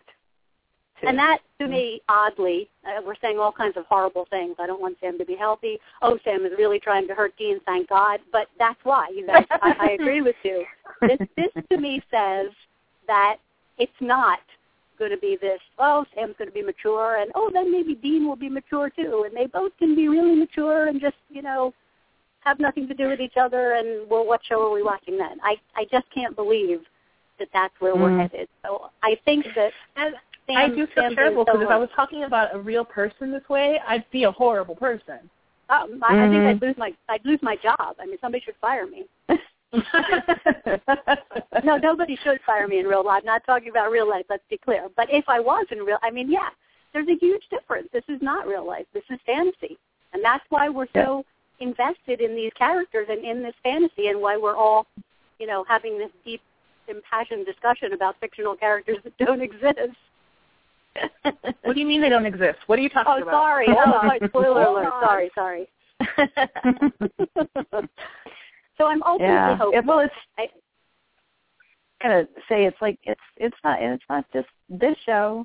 I mean, you really don't want like anything on your favorite shows to be in reality because, well, I was thinking today I'm a big fan of The Walking Dead and Daryl Dixon, and he's such a popular character, and like everybody's like, oh, I want to, you know, he can be a great boyfriend, and I'm like, Daryl Dixon's like the worst boyfriend you can ever have in real life. Exactly. You know, but I mean, in the zombie apocalypse, you want him at your side, of course. That's why he's surviving. But I'm like, you know, before the zombie apocalypse, you wouldn't have given him the time of day, probably, and something like that with good reason. But, you know, since this is fantasy, you're like, yes, Daryl and I are going to run off and live happily ever after because he's a perfect boyfriend. And I'm why fantasy is so healthy and why we all need it. You need an outlet. The one thing that keeps me keeps me faithful that they're not going to change the brothers too much is, the writers and, everybody with the show have repeatedly said that they know that the core of the show is two brothers riding in a car, hunting demons. And they know that's the core. They know that's the heart of the show. And so I don't think they'll change that. I don't think they'll change that. My concern is, are you going to change what type of brothers are in the car riding with each other? That's my worry. Because you've got to have the messy relationship, or why would they still be riding in the car together? They are right now. And that's one thing that, on a mental level, is really screwed up about both of them. Is that right now, like at the end of Shark Teeth, like I said, these are two men, grown men, who basically said to each other, we're not gonna be brothers, but we're gonna coop ourselves up together in the same house, in the same car, continue to work business as usual.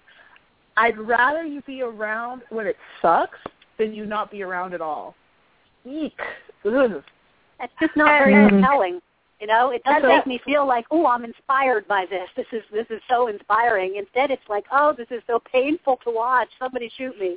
And I also think that with regards to their profession, it's dangerous. Absolutely. How can I trust you if you're claiming you don't care about me? How can I trust you to have my back? Mm-hmm. Yeah. That's part of the point I was trying to make. Exactly. And see, and you mentioned last week at the end of Sharp Teeth, I felt at that point, Dean, his heart wasn't completely broken yet, like it was shattered in this episode. So I think at that point he thought, okay, as long as Sam's with me, we can work this out and everything will be fine. And then at the end of this episode, Dean just shattered him. And as we all discussed, Sam shattered Dean is what I mean. Yeah, and as we all discussed both on the podcast and in respective articles, because not just who's in this conversation right now, but across the board, there was a lot of speculation at the end of Sharp Teeth was, did Sam mean we're not brothers, or did he mean if you want to be brothers, we have to work at it? And it wasn't until we got to this episode, we got to the Purge, where we get the clarification of it. And I think it hit a lot of people like, oh, you really did mean that horrible thing. Yeah, we didn't want to think that he meant it. We all wanted to. I rationalized it. I think a lot of people did because it hit us so hard emotionally that we had to find a way to make sense of it that wasn't so horrible. But this one let us know, oh, yeah, it really is. It's that horrible. It is horrible. I thought it was really interesting. You guys were talking earlier in the podcast about that scene where, that they were joking around still because it wasn't completely ruined. They won't be able to now. They put it in a place where they can't. But I thought it was so telling that Dean, when they introduced themselves to the spa people, made it a point to say, we're brothers, because he knew Sam couldn't deny it in front of the two of them, and it was his way of reminding Sam, we are brothers, damn it. We are. I thought that was, as soon as he said it, I was like, oh, ouch, Dean. Oh, man. And to be frank, and I'm going to say this again as a card-carrying fangirl, Sam saying that we're not brothers is childish because you can't change DNA. Like, you're brothers. Now, you can say we're not going to be close. You can say, but to say we're not brothers, like, that's just not even a valid statement. Let's be real. That's why I think it was everything Sam said was so calculated to hurt. All you're willing to do the sacrifice as long as you're not the one being hurt. What? Which is ridiculous because how many times has a sacrifice that Dean's going to make is it also going to hurt him? Yeah. Yeah, what Sam said it didn't really make logical sense, most of it, which is what makes me think it just came from a place of just so much anger and hurt, not just from this recent thing, but from all the guilt that he's carrying around, too. I love Sam as a character, so I immediately had to struggle to make sense of what was happening with him because I need to keep loving him. I have to love them both, or this show doesn't work for me. I'm just hoping and praying that there's going to be a big plot twist, and it's going to be because there's still, creepy Gadriel Grace in him, or the Mark of Cain, or, I'm really hoping and praying because, Sam, everybody loves Sam, and we love Dean, and we want them to be together, and we want them to be brothers, and gosh darn it, they got to put them back together. You're right. You're so I know. right. Well, a couple of the writers were, tweeting here and there during the different episodes, and they kept saying, you have to tear down so you can rebuild, basically. So it gives me like a teensy bit of, hope and optimism that, that they're tearing all this down, and hopefully we'll get to a better place. But again, you don't want to get them to too great a place, because they've never not had arguments and conflict and differing opinions. So yeah, and that willingness to sacrifice for each other. I don't really want them to give that up. I went back reading over early things, and I was reading some interviews that we did with Sarah Gamble and Eric Kripke back in season 4 and 5, and where they were explicitly saying, look, the core of this show is as long as they're falling all over each other to sacrifice themselves for each other, they will remain heroes. And I was like, there it is. Yeah, that's how I feel. As long as they're falling all over to sacrifice for each other, then they're heroes. But I don't know how to look at them if they're not.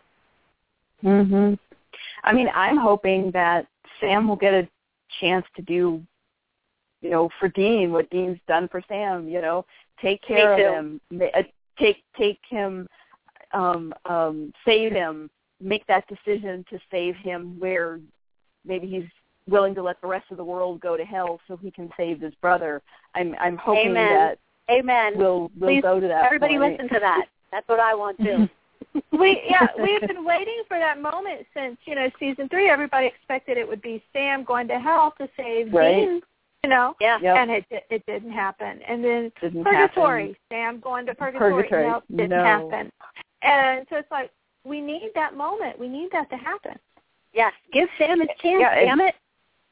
Yeah, and it's like Sam said, he's made nothing but the wrong decisions, all the time. It's like he was thinking he was trying to do the right thing to save Dean or save the world or whatever, but he just keeps making wrong decisions. I keep going back to when Cass was getting ready to extract the grace, and he didn't really want to do it. He was afraid Sam would die, and Sam was like, please, let me do at least one thing right. And yeah, that was heartbreaking. It broke my heart. So and after that, it was after that episode that in that episode that was Sam. That was the Sam we know and love. And then it's not long after that Sam's completely changed. So that I really, really think something had to have happened. The writers know of some event that happened that we haven't seen yet that changed him so drastically between episodes. Let's hope so. A few people have suggested that they really need Cass to come in and talk sense to both of them. So maybe that would be good. I feel like Castiel has more wisdom than just about anyone right now. So maybe we can count on him. I thought when he talked to Sam and he had finally gotten through to Sam when he says, I'm the only one who's made more wrong decisions than you, and that we should call Dean. And he was really trying to get Sam to kind of see the other side and to have a little understanding. And I really thought Sam had heard him. But then the next 2 episodes showed me he may have heard him, but he promptly forgot or changed his mind or something strange going on. Something. I know. What? Damn it. What? Well, and I do have to disagree about somebody else coming in. We had Crowley make a statement, we had Cass make a statement, but I think inherently it has to be Sam and Dean that knock their own heads together at this point. I guess they're really not. They're not going to listen to anyone else, are they? No, because they're really not, because like you said, Cass already told Sam how he views it, and he already told Dean how he views it, and they're both still like, So it really has to be them. They might have listened to this Bobby. and look that. They might have listened to Bobby a little bit. But I don't know. I think the final confrontation and discussion needs to come down to just them. Yeah. You have to know. You have to know it was one or the other. You can't look back and blame Bobby or Cass or anybody for figuring it out for you, whether right or wrong. It has to be you. It has to be you. The more I think about, the fact that there had to be a change in Sam, I think maybe the writers are telling us that, because look at all that has happened to Sam recently. Not only was he possessed by an angel, he was possessed by the king of hell. They burned off his anti-possession tattoo. Dean, now has the mark of Cain, and that has some serious history with it. And there's several things like that that's happening around Sam. Maybe the writers are trying to telegraph to us that something has happened to Sam. Also, neither one of them are not worried enough about the mark of Cain. Oh my God! For me. Right? I mean, Dean said I'm researching about the mark of Cain, and Sam said, "Oh, Cain." I know, it's the epic mark of Cain." No, like you have to tell Sam in sharp teeth, and Sam's like, "Oh, okay." And then all we get this week was, well, I researched that and this and that and cricket. And Sam doesn't even say anything. He's just like, "Oh, okay." The hell? Like you have a giant, you have the mark of the first son on your arm. You don't think this might be something murder? We should be, like, the man the first who murder, developed the first Knights son. of Hell. And you're not that worried. I really, really, really hope that this is all evidence that there's been something has happened to Sam instead of just bad writing. I really, really hope so. I saw somebody suggest that one of the effects that the mark of Cain has on people is they lose their entire family. So I thought that was very interesting. Maybe this is an effect of the mark of Cain. Maybe that's impacting Sam to pull away. It's a possibility. And that's something Clarissa and I were talking about that actually last night. That we're like, maybe the mark of Cain is what's making Sam behave this way. Because we do know there's a consequence. We just don't know what the consequence is. Yeah. But again, how does it factor in? If you're telling me that you're doing this to rebuild them, if it's the mark of Cain that's making Sam behave this way, what's the lesson to be learned for either one of them? Yeah, that doesn't fit very well with that if it's some external thing. Exactly. Yeah. So, this is a frustrating time to be a Supernatural fan. It really is. I feel like I just feel very emotionally drained by Supernatural right now. Like, yeah. And can we talk about the preview, like just for a second? Speaking of a bizarre time to be a Supernatural fan and things coming out of nowhere, what the hell, Snooki? Okay, before anybody says something, I'm going to say this. I'm going to out myself in a way that very few people know. Becky already knows because she lived this with me for a while. Not literally, but she dealt with this for me. I actually really love Jersey Shore. No shame. You can love whatever you love, girl. I love Jersey Shore, and I have a big affection for Snooki. So that's one point I want to make. The other point I want to make is this is not the first time we've had this. We had Paris Hilton. We survived Paris Hilton. We were all very like, ugh, Paris Hilton at first. But even though her episode it's not one that we all ever think about anymore because it was not that great of an episode overall. But the message that she conveys within the episode, I thought was really good. And the fact that these these personalities are willing to go on a show that is not a high-profile show, even though they are high-profile people, and make fun of themselves, I think it's really cool. Maybe she's a Supernatural fan. That's cool. Yeah. Well, I am not a Jersey Shore fan. I'm not really much for any reality show, and it's the only reality show I do.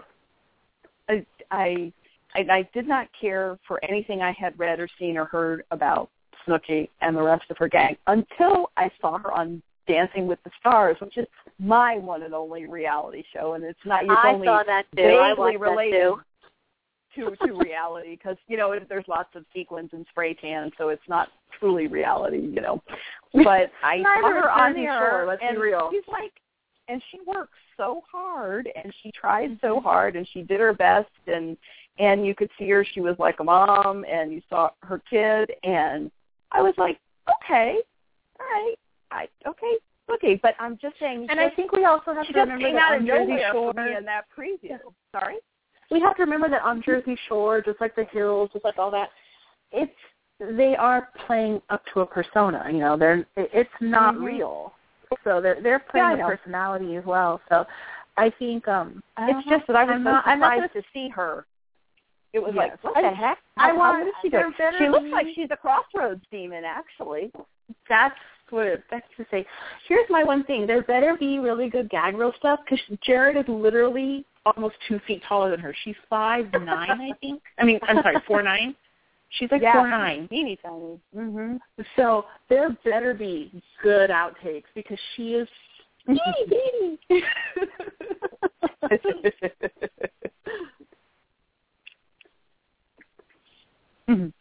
So yeah, it's I'm looking forward to see where she fits in this. It was just, but I such a shock. guarantee she's going to have something she's going to have something very messagey and poignant to say. I guarantee they're going to do that. It's going to be tongue-in-cheek. It's going to be playing with it, but she's going to be the one providing some kind of message. And speaking of the Paris Hilton episode, I still to this day, I think the scene where she's sitting there and filing her nails with that ginormous file, I think that is one of the most beautifully shot scenes. The sparks coming off and the lighting and everything. It's still one of my all-time favorite scenes for the look of it. It was just such a beautiful shot. Yeah. It's by no means a favorite episode of mine, but but on the flip side, I don't think it gets the credit it deserves. I agree. Yeah, and I agree. I still crack up every time I think of Dean with the Abraham Lincoln hat. 7 years ago, I had a funny hat. That's one of my favorite scenes. Because we all love because Jensen is so, let's be honest, he is so attractive. We do love when he's an idiot.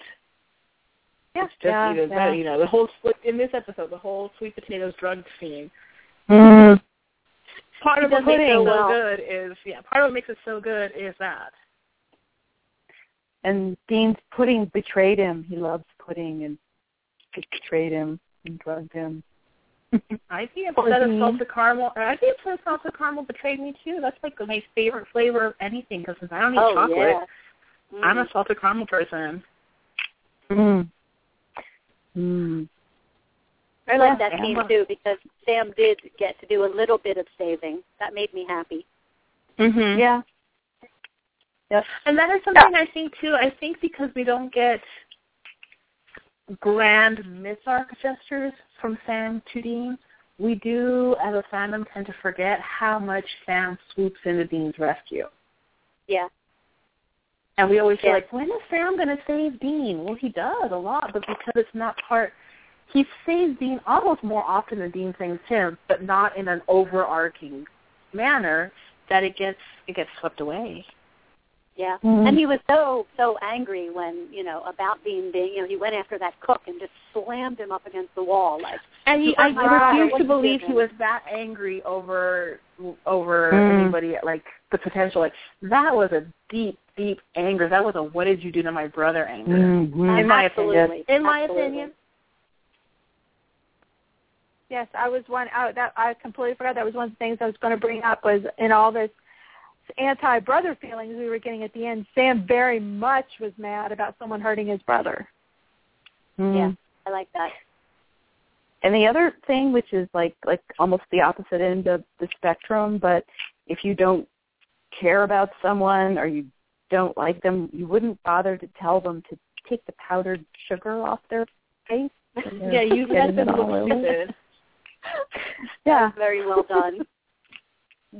It reminded me so much of Joey on Friends when he had all the jam on his face and he just wiped it. He took the napkin, wiped the corners of his mouth, which got nothing. It reminded me very much of that scene. Yeah.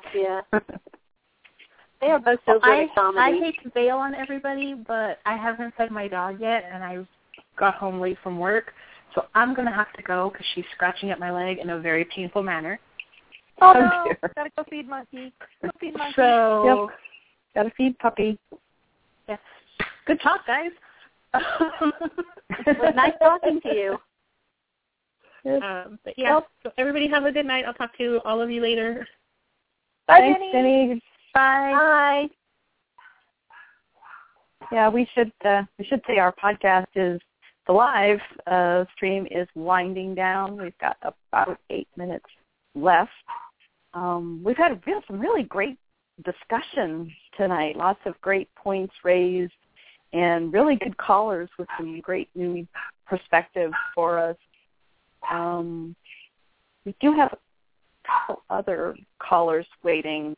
I feel like let me hang up so you can actually take some other calls. But thanks, it was great talking to you guys. I really enjoyed it. Oh, we're so glad you called, Lynn. You have to call in next time too. Yeah, I absolutely will. Absolutely. I won't. Have a good night, guys. See ya. Great chatting with you. Thanks. Bye-bye. Bye. Okay. Real quick, before you take the next caller, while we're still live, I do want to say a couple announcements. We've got we have a Supernatural-a-thon, SPN-a-thon that will be happening most likely February 16th, but there's a chance it'll maybe for February 23rd, where we will be celebrating the strong women of Supernatural. You can go to our website and have the list there. There's a schedule, so you can tweet along with it. It'll be a live tweeting of 9 Supernatural episodes.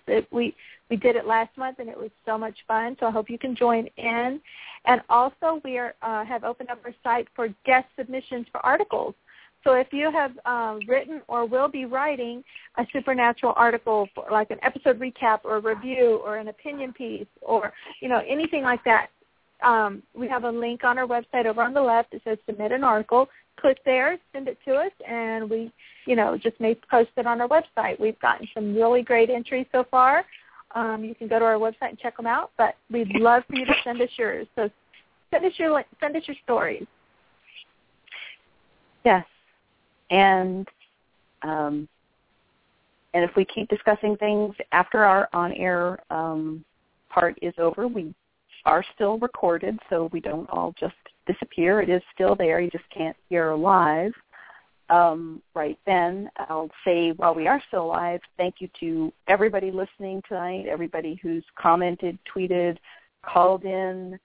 We really, really appreciate it very, very much. Let's try and get the calls on while we are still live.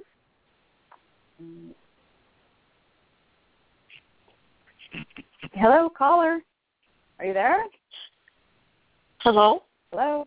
Hi. I just wanted to comment. About this mark of Cain and that affecting Sam as far as the way he's behaving. That doesn't make sense to me, because if the mark of Cain affected your relationship with people, how come Cain was able to have a relationship with Colette?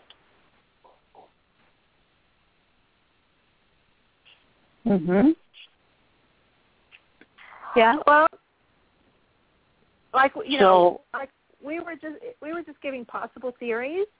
But one of the stories with the mark of Cain, because that was an actual thing in the Bible, one of the stories with it was that because of the mark of Cain, Cain was not able to have a family. It kept driving his family away. And you can say that actually did happen with Colette. He was not able to have a family because she was killed by Abaddon. So in a way, it kind of still works, kind of. Yeah, but then if it drives Sam away, how is he going to come in and hopefully save Dean? That's the thing. We don't know. We gotta just don't know. Keep watching. Gotta keep watching. So, yeah, to me, it's just problematic looking at it that way. So I don't know. I don't know what the writers are doing, but I'm not real pleased with them right now. I don't think many of us are. Yeah, we're hanging in there because we're only about halfway through the season. So, we're hopeful that things will make a little more sense and all that soon. Unfortunately, we have to wait another 2.5 weeks to find out anything. That's really hard, but hopefully we'll get some more information. Well, and the other thing is they've already filmed a bunch of episodes, so it's not going to be, they're not going to be able to respond to the uproar in the fandom. Oh, I think they would have predicted that uproar pretty well, and probably responded. Yeah, and I really, I don't want them to write their episodes around our reactions either. I want them to tell their story, whether or not I agree with it. I may not like their story, but I want them to tell their own story and not tell a story reflected, back on what just because of what the fans say.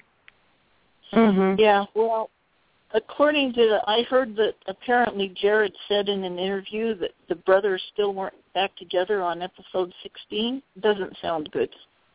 I haven't seen an article that says that. I haven't heard that. Yeah. I haven't heard that either. Yeah, I hope it's not true. It was.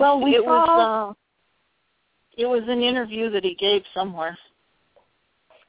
We tried to post all the interviews on the website, and I don't think I've seen that one. Yeah. We did see a little teeny tiny bit of video from the set. It was a prank on Misha because he's directing, and that's episode 17. And it looked like Sam and Dean were researching in the bunkers, so we don't know what kind of relationship they have going, but that could be a sign that they're moving along, I hope.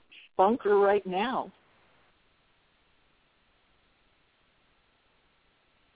Yeah, but if it had gotten worse, one of them possibly would have taken off again.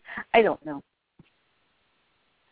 I don't either. But I just thought I would bring that up. It was just a thought that I had. So thank you. Thank you for calling. Well, we really appreciate it. Yeah, okay, we had a good time chatting with you. Thank you. Thank you. Okay, do we have any more callers left? Yep. Woo-hoo. One more. Hello, caller. Are you there? Hello. Hi. Hello. Hi. Hi. Hi. Can you hear me? We sure yes, can. very well. Did you have a question or a comment about this episode? Oh, sorry. I've got headphones on, so it's kind of echoing. This is Monica Hargrove from Twitter. Hey, Monica. Hey. Sorry I spammed y'all tonight. But I felt like I walked into a seminar and didn't know what was going on. But my thing and I tweeted y'all the Tumblr post. It said where Tim said you didn't want to be alone. Right, I did see that. I didn't reply to it because my feelings were too long to fit into a tweet. Yeah. Well, here's my thing, and I'm gonna get a little bit personal. I am a suicide survivor. I've tried it twice, and I could see, like, from season 8 to where Sam is now, I can see the anger and where he's coming from, because from personal experience, you do have like a little bit of anger towards the person that saved you. Because to me, from my point of view, if you look at Sam, he's mad about that. He's mad about Gadriel. he's mad about that. But and you look at Dean, he's practically running around like a chicken with his head cut off because he doesn't know how to deal with Sam. Because, he's never had to deal with Sam this way. I've been thinking about this for an hour while I've been on hold, and now my mind's all jumbled.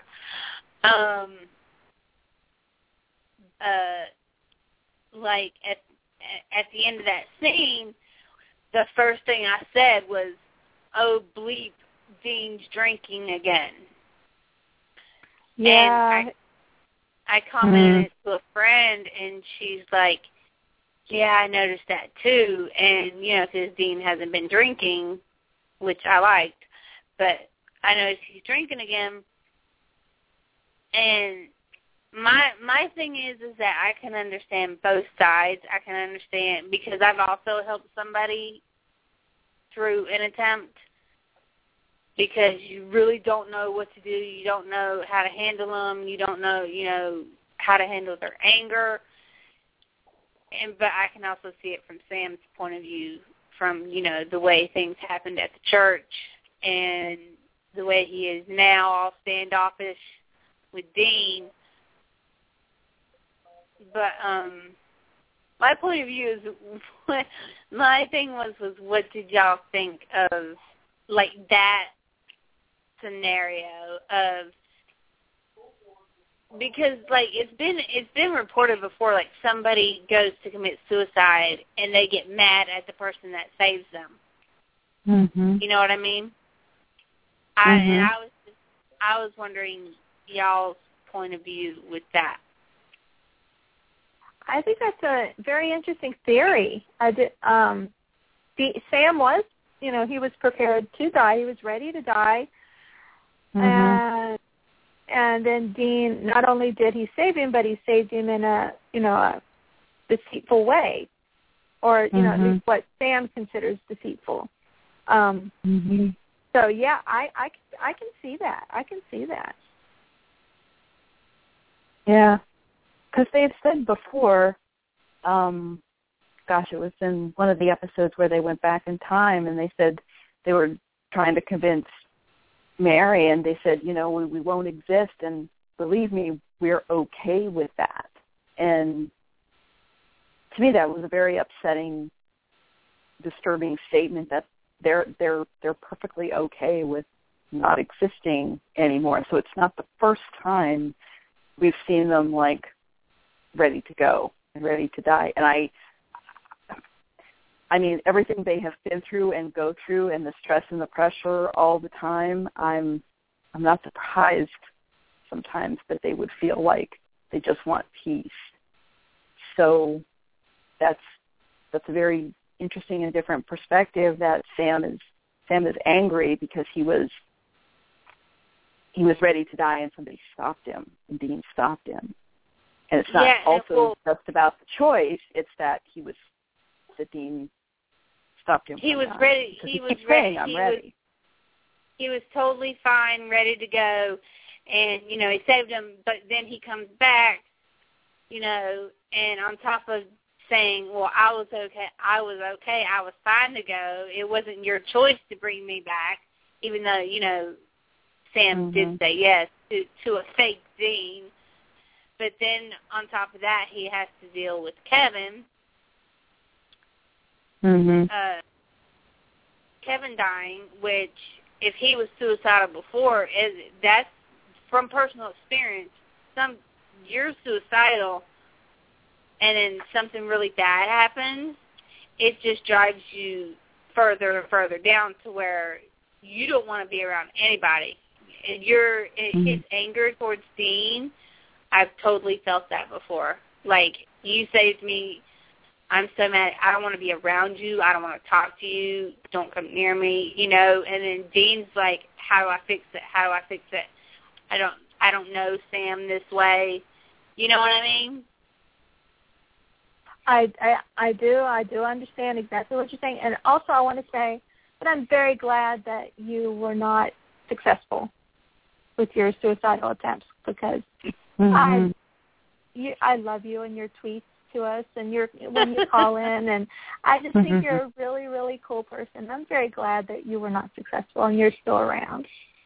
You make me laugh so much. Like, yeah, seriously, if I call in when I have something I really want to talk about, because y'all are like, and I'm sorry if my tweets are like weird, but like seriously, like y'all are like the main people I can talk to the show about, because my mom, everybody is like, oh yeah, she just likes that show.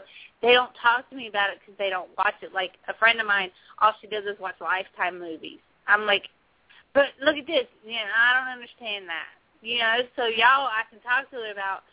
But yeah, no, when you get laughing, I'm like rolling on my bed. I don't know what it is, but it just makes me laugh. You just make me laugh so much, and I don't. You'll just start laughing, and then I'll just start laughing, and I'll have it like on speaker or something, and my mom will call, and I'm like, I can't talk right now. I'm listening to a podcast. And you'll start going, and I'll start laughing. And Mom's like, who's that? I'm like, Becky, I got to go. Oh, I love that. Thank you. I'm glad I made you laugh. That makes me very happy. But, yeah, I was, like, waiting on hold for an hour because Sorry about that. Oh, no, it's fine, because I'm sitting here, and I'm trying to keep my train of thought on the subject, and it's like, I'm listening to a college seminar, and I'm totally lost, even though I know everything about the episode. I'm like, oh my God, and then I'm like, well, how do I stick this in, into the conversation? But there was that, especially at the end, because Dean's face when he said that, you didn't want to be alone. I kind of agree with it, but also Jensen was excellent. I think Sam is just really angry right now, and he just doesn't. He's taking it out. He from my personal experience, he's really angry, and he's taking it out on the person that saved him, and I did that. I totally did that. I agree with you, and I think the main problem that everybody has with it is we have to guess that Sam is angry. We're not getting it. We're not getting Sam's point of view with this. We're not seeing him being angry. We're just getting these little. I think we need. Yeah, we need more. We're getting from Dean what Dean's going through, but we're not getting what Sam's going through. And I think that's the big problem. I think that's the core of the problem everybody's having with Sam right now. And I'll just throw my experience out when that happened to me, and everyone's like, well, how are you feeling? What therapy? I still go to therapy. I have a therapist. I have a psychiatrist. Well, I got problems that I have to deal with. But when they're like, want you to talk about it, that just makes you clam up that much more until, like, you'll just explode and just say it whenever. It's like you keep it in and you keep it in, you keep it in, and one little thing happens and it just lets out everywhere. And that's happened to me. And my dean was my mom. And I didn't talk to my mom for 8 months after that happened. We're fine now. I mean, it's great. We're fine now. Like, I talk to her every day. But when that happened, I didn't talk to her for 8 months. So with Sam being really quiet and not talking about his feelings and, being standoffish with Dean, I can totally understand why he's doing that, just from my experience. So, sorry, I ramble. Oh, no. I'm glad you called and gave us, your perspective on it. It's a very interesting one, and we really appreciate your calling and filling us and, giving us that. I feel like I'm blindsided, y'all. Oh, no, not at all. We've had some great callers tonight, including you. Each caller has given us different. We had, Mike who called in who gave us, the big brother perspective, and, we've just had some great callers with great point of views and great perspectives, including yours. With everything you've gone through, comparing it to what Sam's going through, I think is a really, really good comparison. Yes, absolutely. We got a parental perspective. We got the big brother. We have your perspective from Sam possibly feeling like him ready to die and someone stopping him in that anger. So these are all great perspectives and something I had not thought of. So thank you for calling and being willing to talk about it. I listen every week. Like, when I tweet, I don't know who answers the tweets. I'm thinking Becky. But I don't know who answers all the tweets. I guess y'all rotate. But, like, seriously, I was like, is it Saturday yet? It's Friday. And then I look on the Twitter, and it's like, it's in 2 hours. And I'm like, yes. Yeah, it's usually me during the daytime and Vinny late at night. So. Yeah, because I was like, for some reason I'm used to thinking that y'all do the podcast on Saturday. Right, we did. We for most of the time that was our regular date, but we've changed it up to Fridays a little bit lately because it gives us all of Saturday to be free. That way we can do things with our family and our friends, all and not have to worry about coming back home in time, for the podcast. So. Yeah, so that was it. That was that tweet. Is it Saturday yet? And then you're like, it's in 2 hours, and then the counter is messed up because it was counting down, and it was like 23 minutes left, and I'm like, yay, let's go, and then I get a tweet, no, honey, we still have an hour. I'm like, fix it. Sorry about that. I have to let Blog Talk Radio know there was a problem there. But that's my perspective from Sam. Well, my perspective about Sam is that it's residual. It's pent up residual anger from actually being saved because when that last scene was happening and Dean was drinking, the thing that kept popping through my head was the scene with Bobby, and he said, when it's your time to go, don't fight it, don't stop it, just go. And I feel like Sam felt like that it was his time to go, and Dean pulled him back, and that he's got anger issues about that. But that's my thought. Oh, very valid thoughts. Very valid thoughts. Nothing wrong with those thoughts. Yeah. I think they're very valid. So yes, that's my 2 cents. I like. Oh, and the other thing, wait, Dean flip-flopping about no, we're gonna kill her. No, she's not. She's good. We're gonna let her go. What was that? Yeah, I was like, yeah. When he said, no, we're going to kill her, he said, we're going to kill her. I'm like, what? She's not killing anybody. Yeah, exactly. She was actually doing people a favor. She wasn't hurting any, people were very thankful for what they did. And like I said, the sheriff said, she didn't give a flying fudge how she lost the 10 pounds in one day. She didn't care.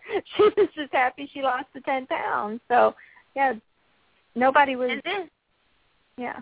Go ahead. Nobody was being hurt from it. So, yeah, I just thought there was no reason to kill the poor fish taco. So. I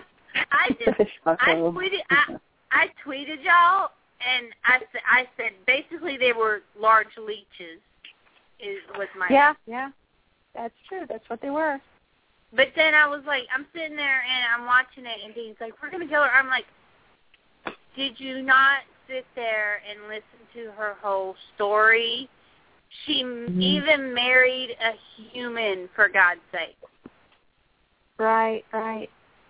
Yeah. She wasn't hurting anybody. Her brother was, like, loco crazy, but, you know, and resentful. He was so resentful. But it was him, not the sister. Don't kill the sister.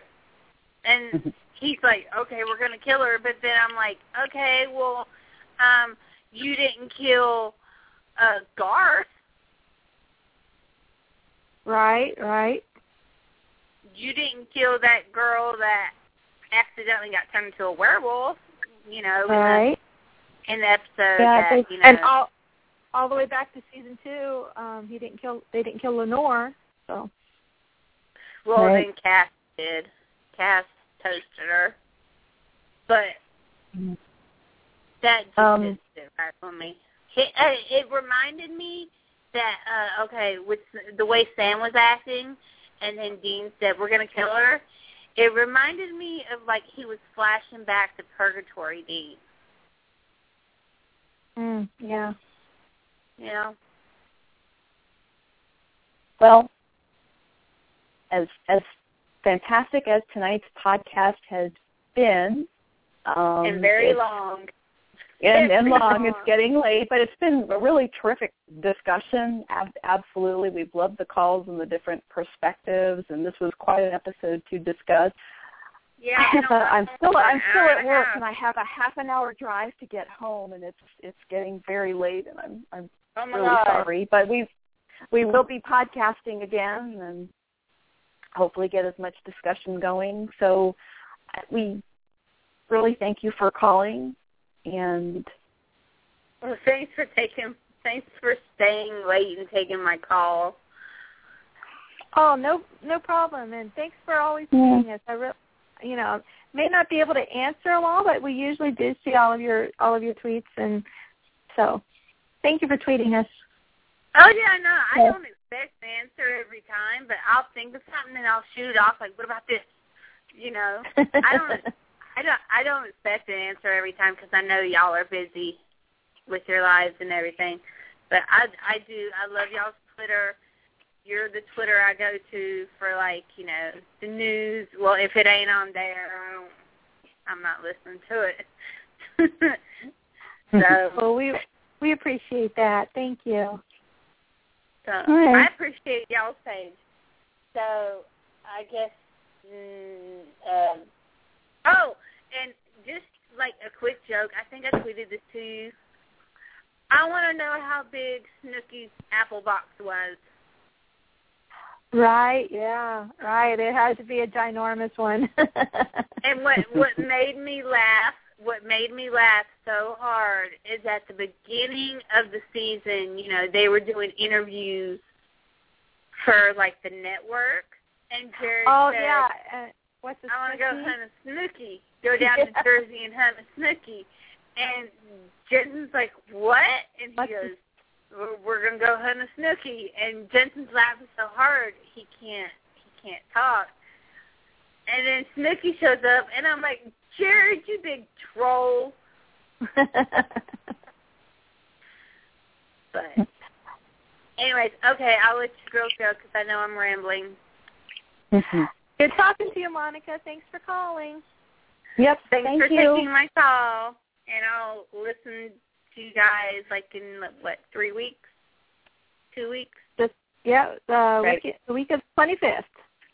Oh, yep. What is the, just real quick, what is the marathon thing you're doing? We did one last month with TV Binges. We did the SPN Binge. So it was so successful, we decided to do one ourselves, and it's the SPN-a-thon. You can go to our website, and we have it posted there, and it's all the information you need. So just go there and check it out. It tells, how it works and what you need to do and all the episodes we'll be watching. It's basically we'll all watch the same episodes that day, and everybody live tweets about it with the hashtag SPNathon. SPNathon. Okay, I'll probably join in on that. Awesome. Thanks. All right. Great. All right. Thank you. Good night, girls. Thanks Bye, so Monica. much. Bye. Thank you so much. Good night. Thanks. All right. Well, let's get off of here so you can get home. Yeah. Dinner time. Dinner time. Well, I thank everybody again. It was a fantastic podcast, a great way to go into hiatus, and we'll be talking to everybody for the next new episode towards the end of the month. And before that, don't forget about our marathon and girl power, right? Female power, women power. Girl power, that's right. Women, girl power. Celebrating the strong women in Supernatural. And, just a reminder, we only have 8 hours, 9 hours that day. We unfortunately don't have enough time to celebrate every single awesome woman on the show, but we tried to fit in as many as we can. Yes. And it won't be our last marathon, so, That's right. May come around again. All right. Thank you. Thanks, Vinny. Thank you, Becky. And thank you, everyone. And we'll talk to you real soon. Good night, everybody. Good night.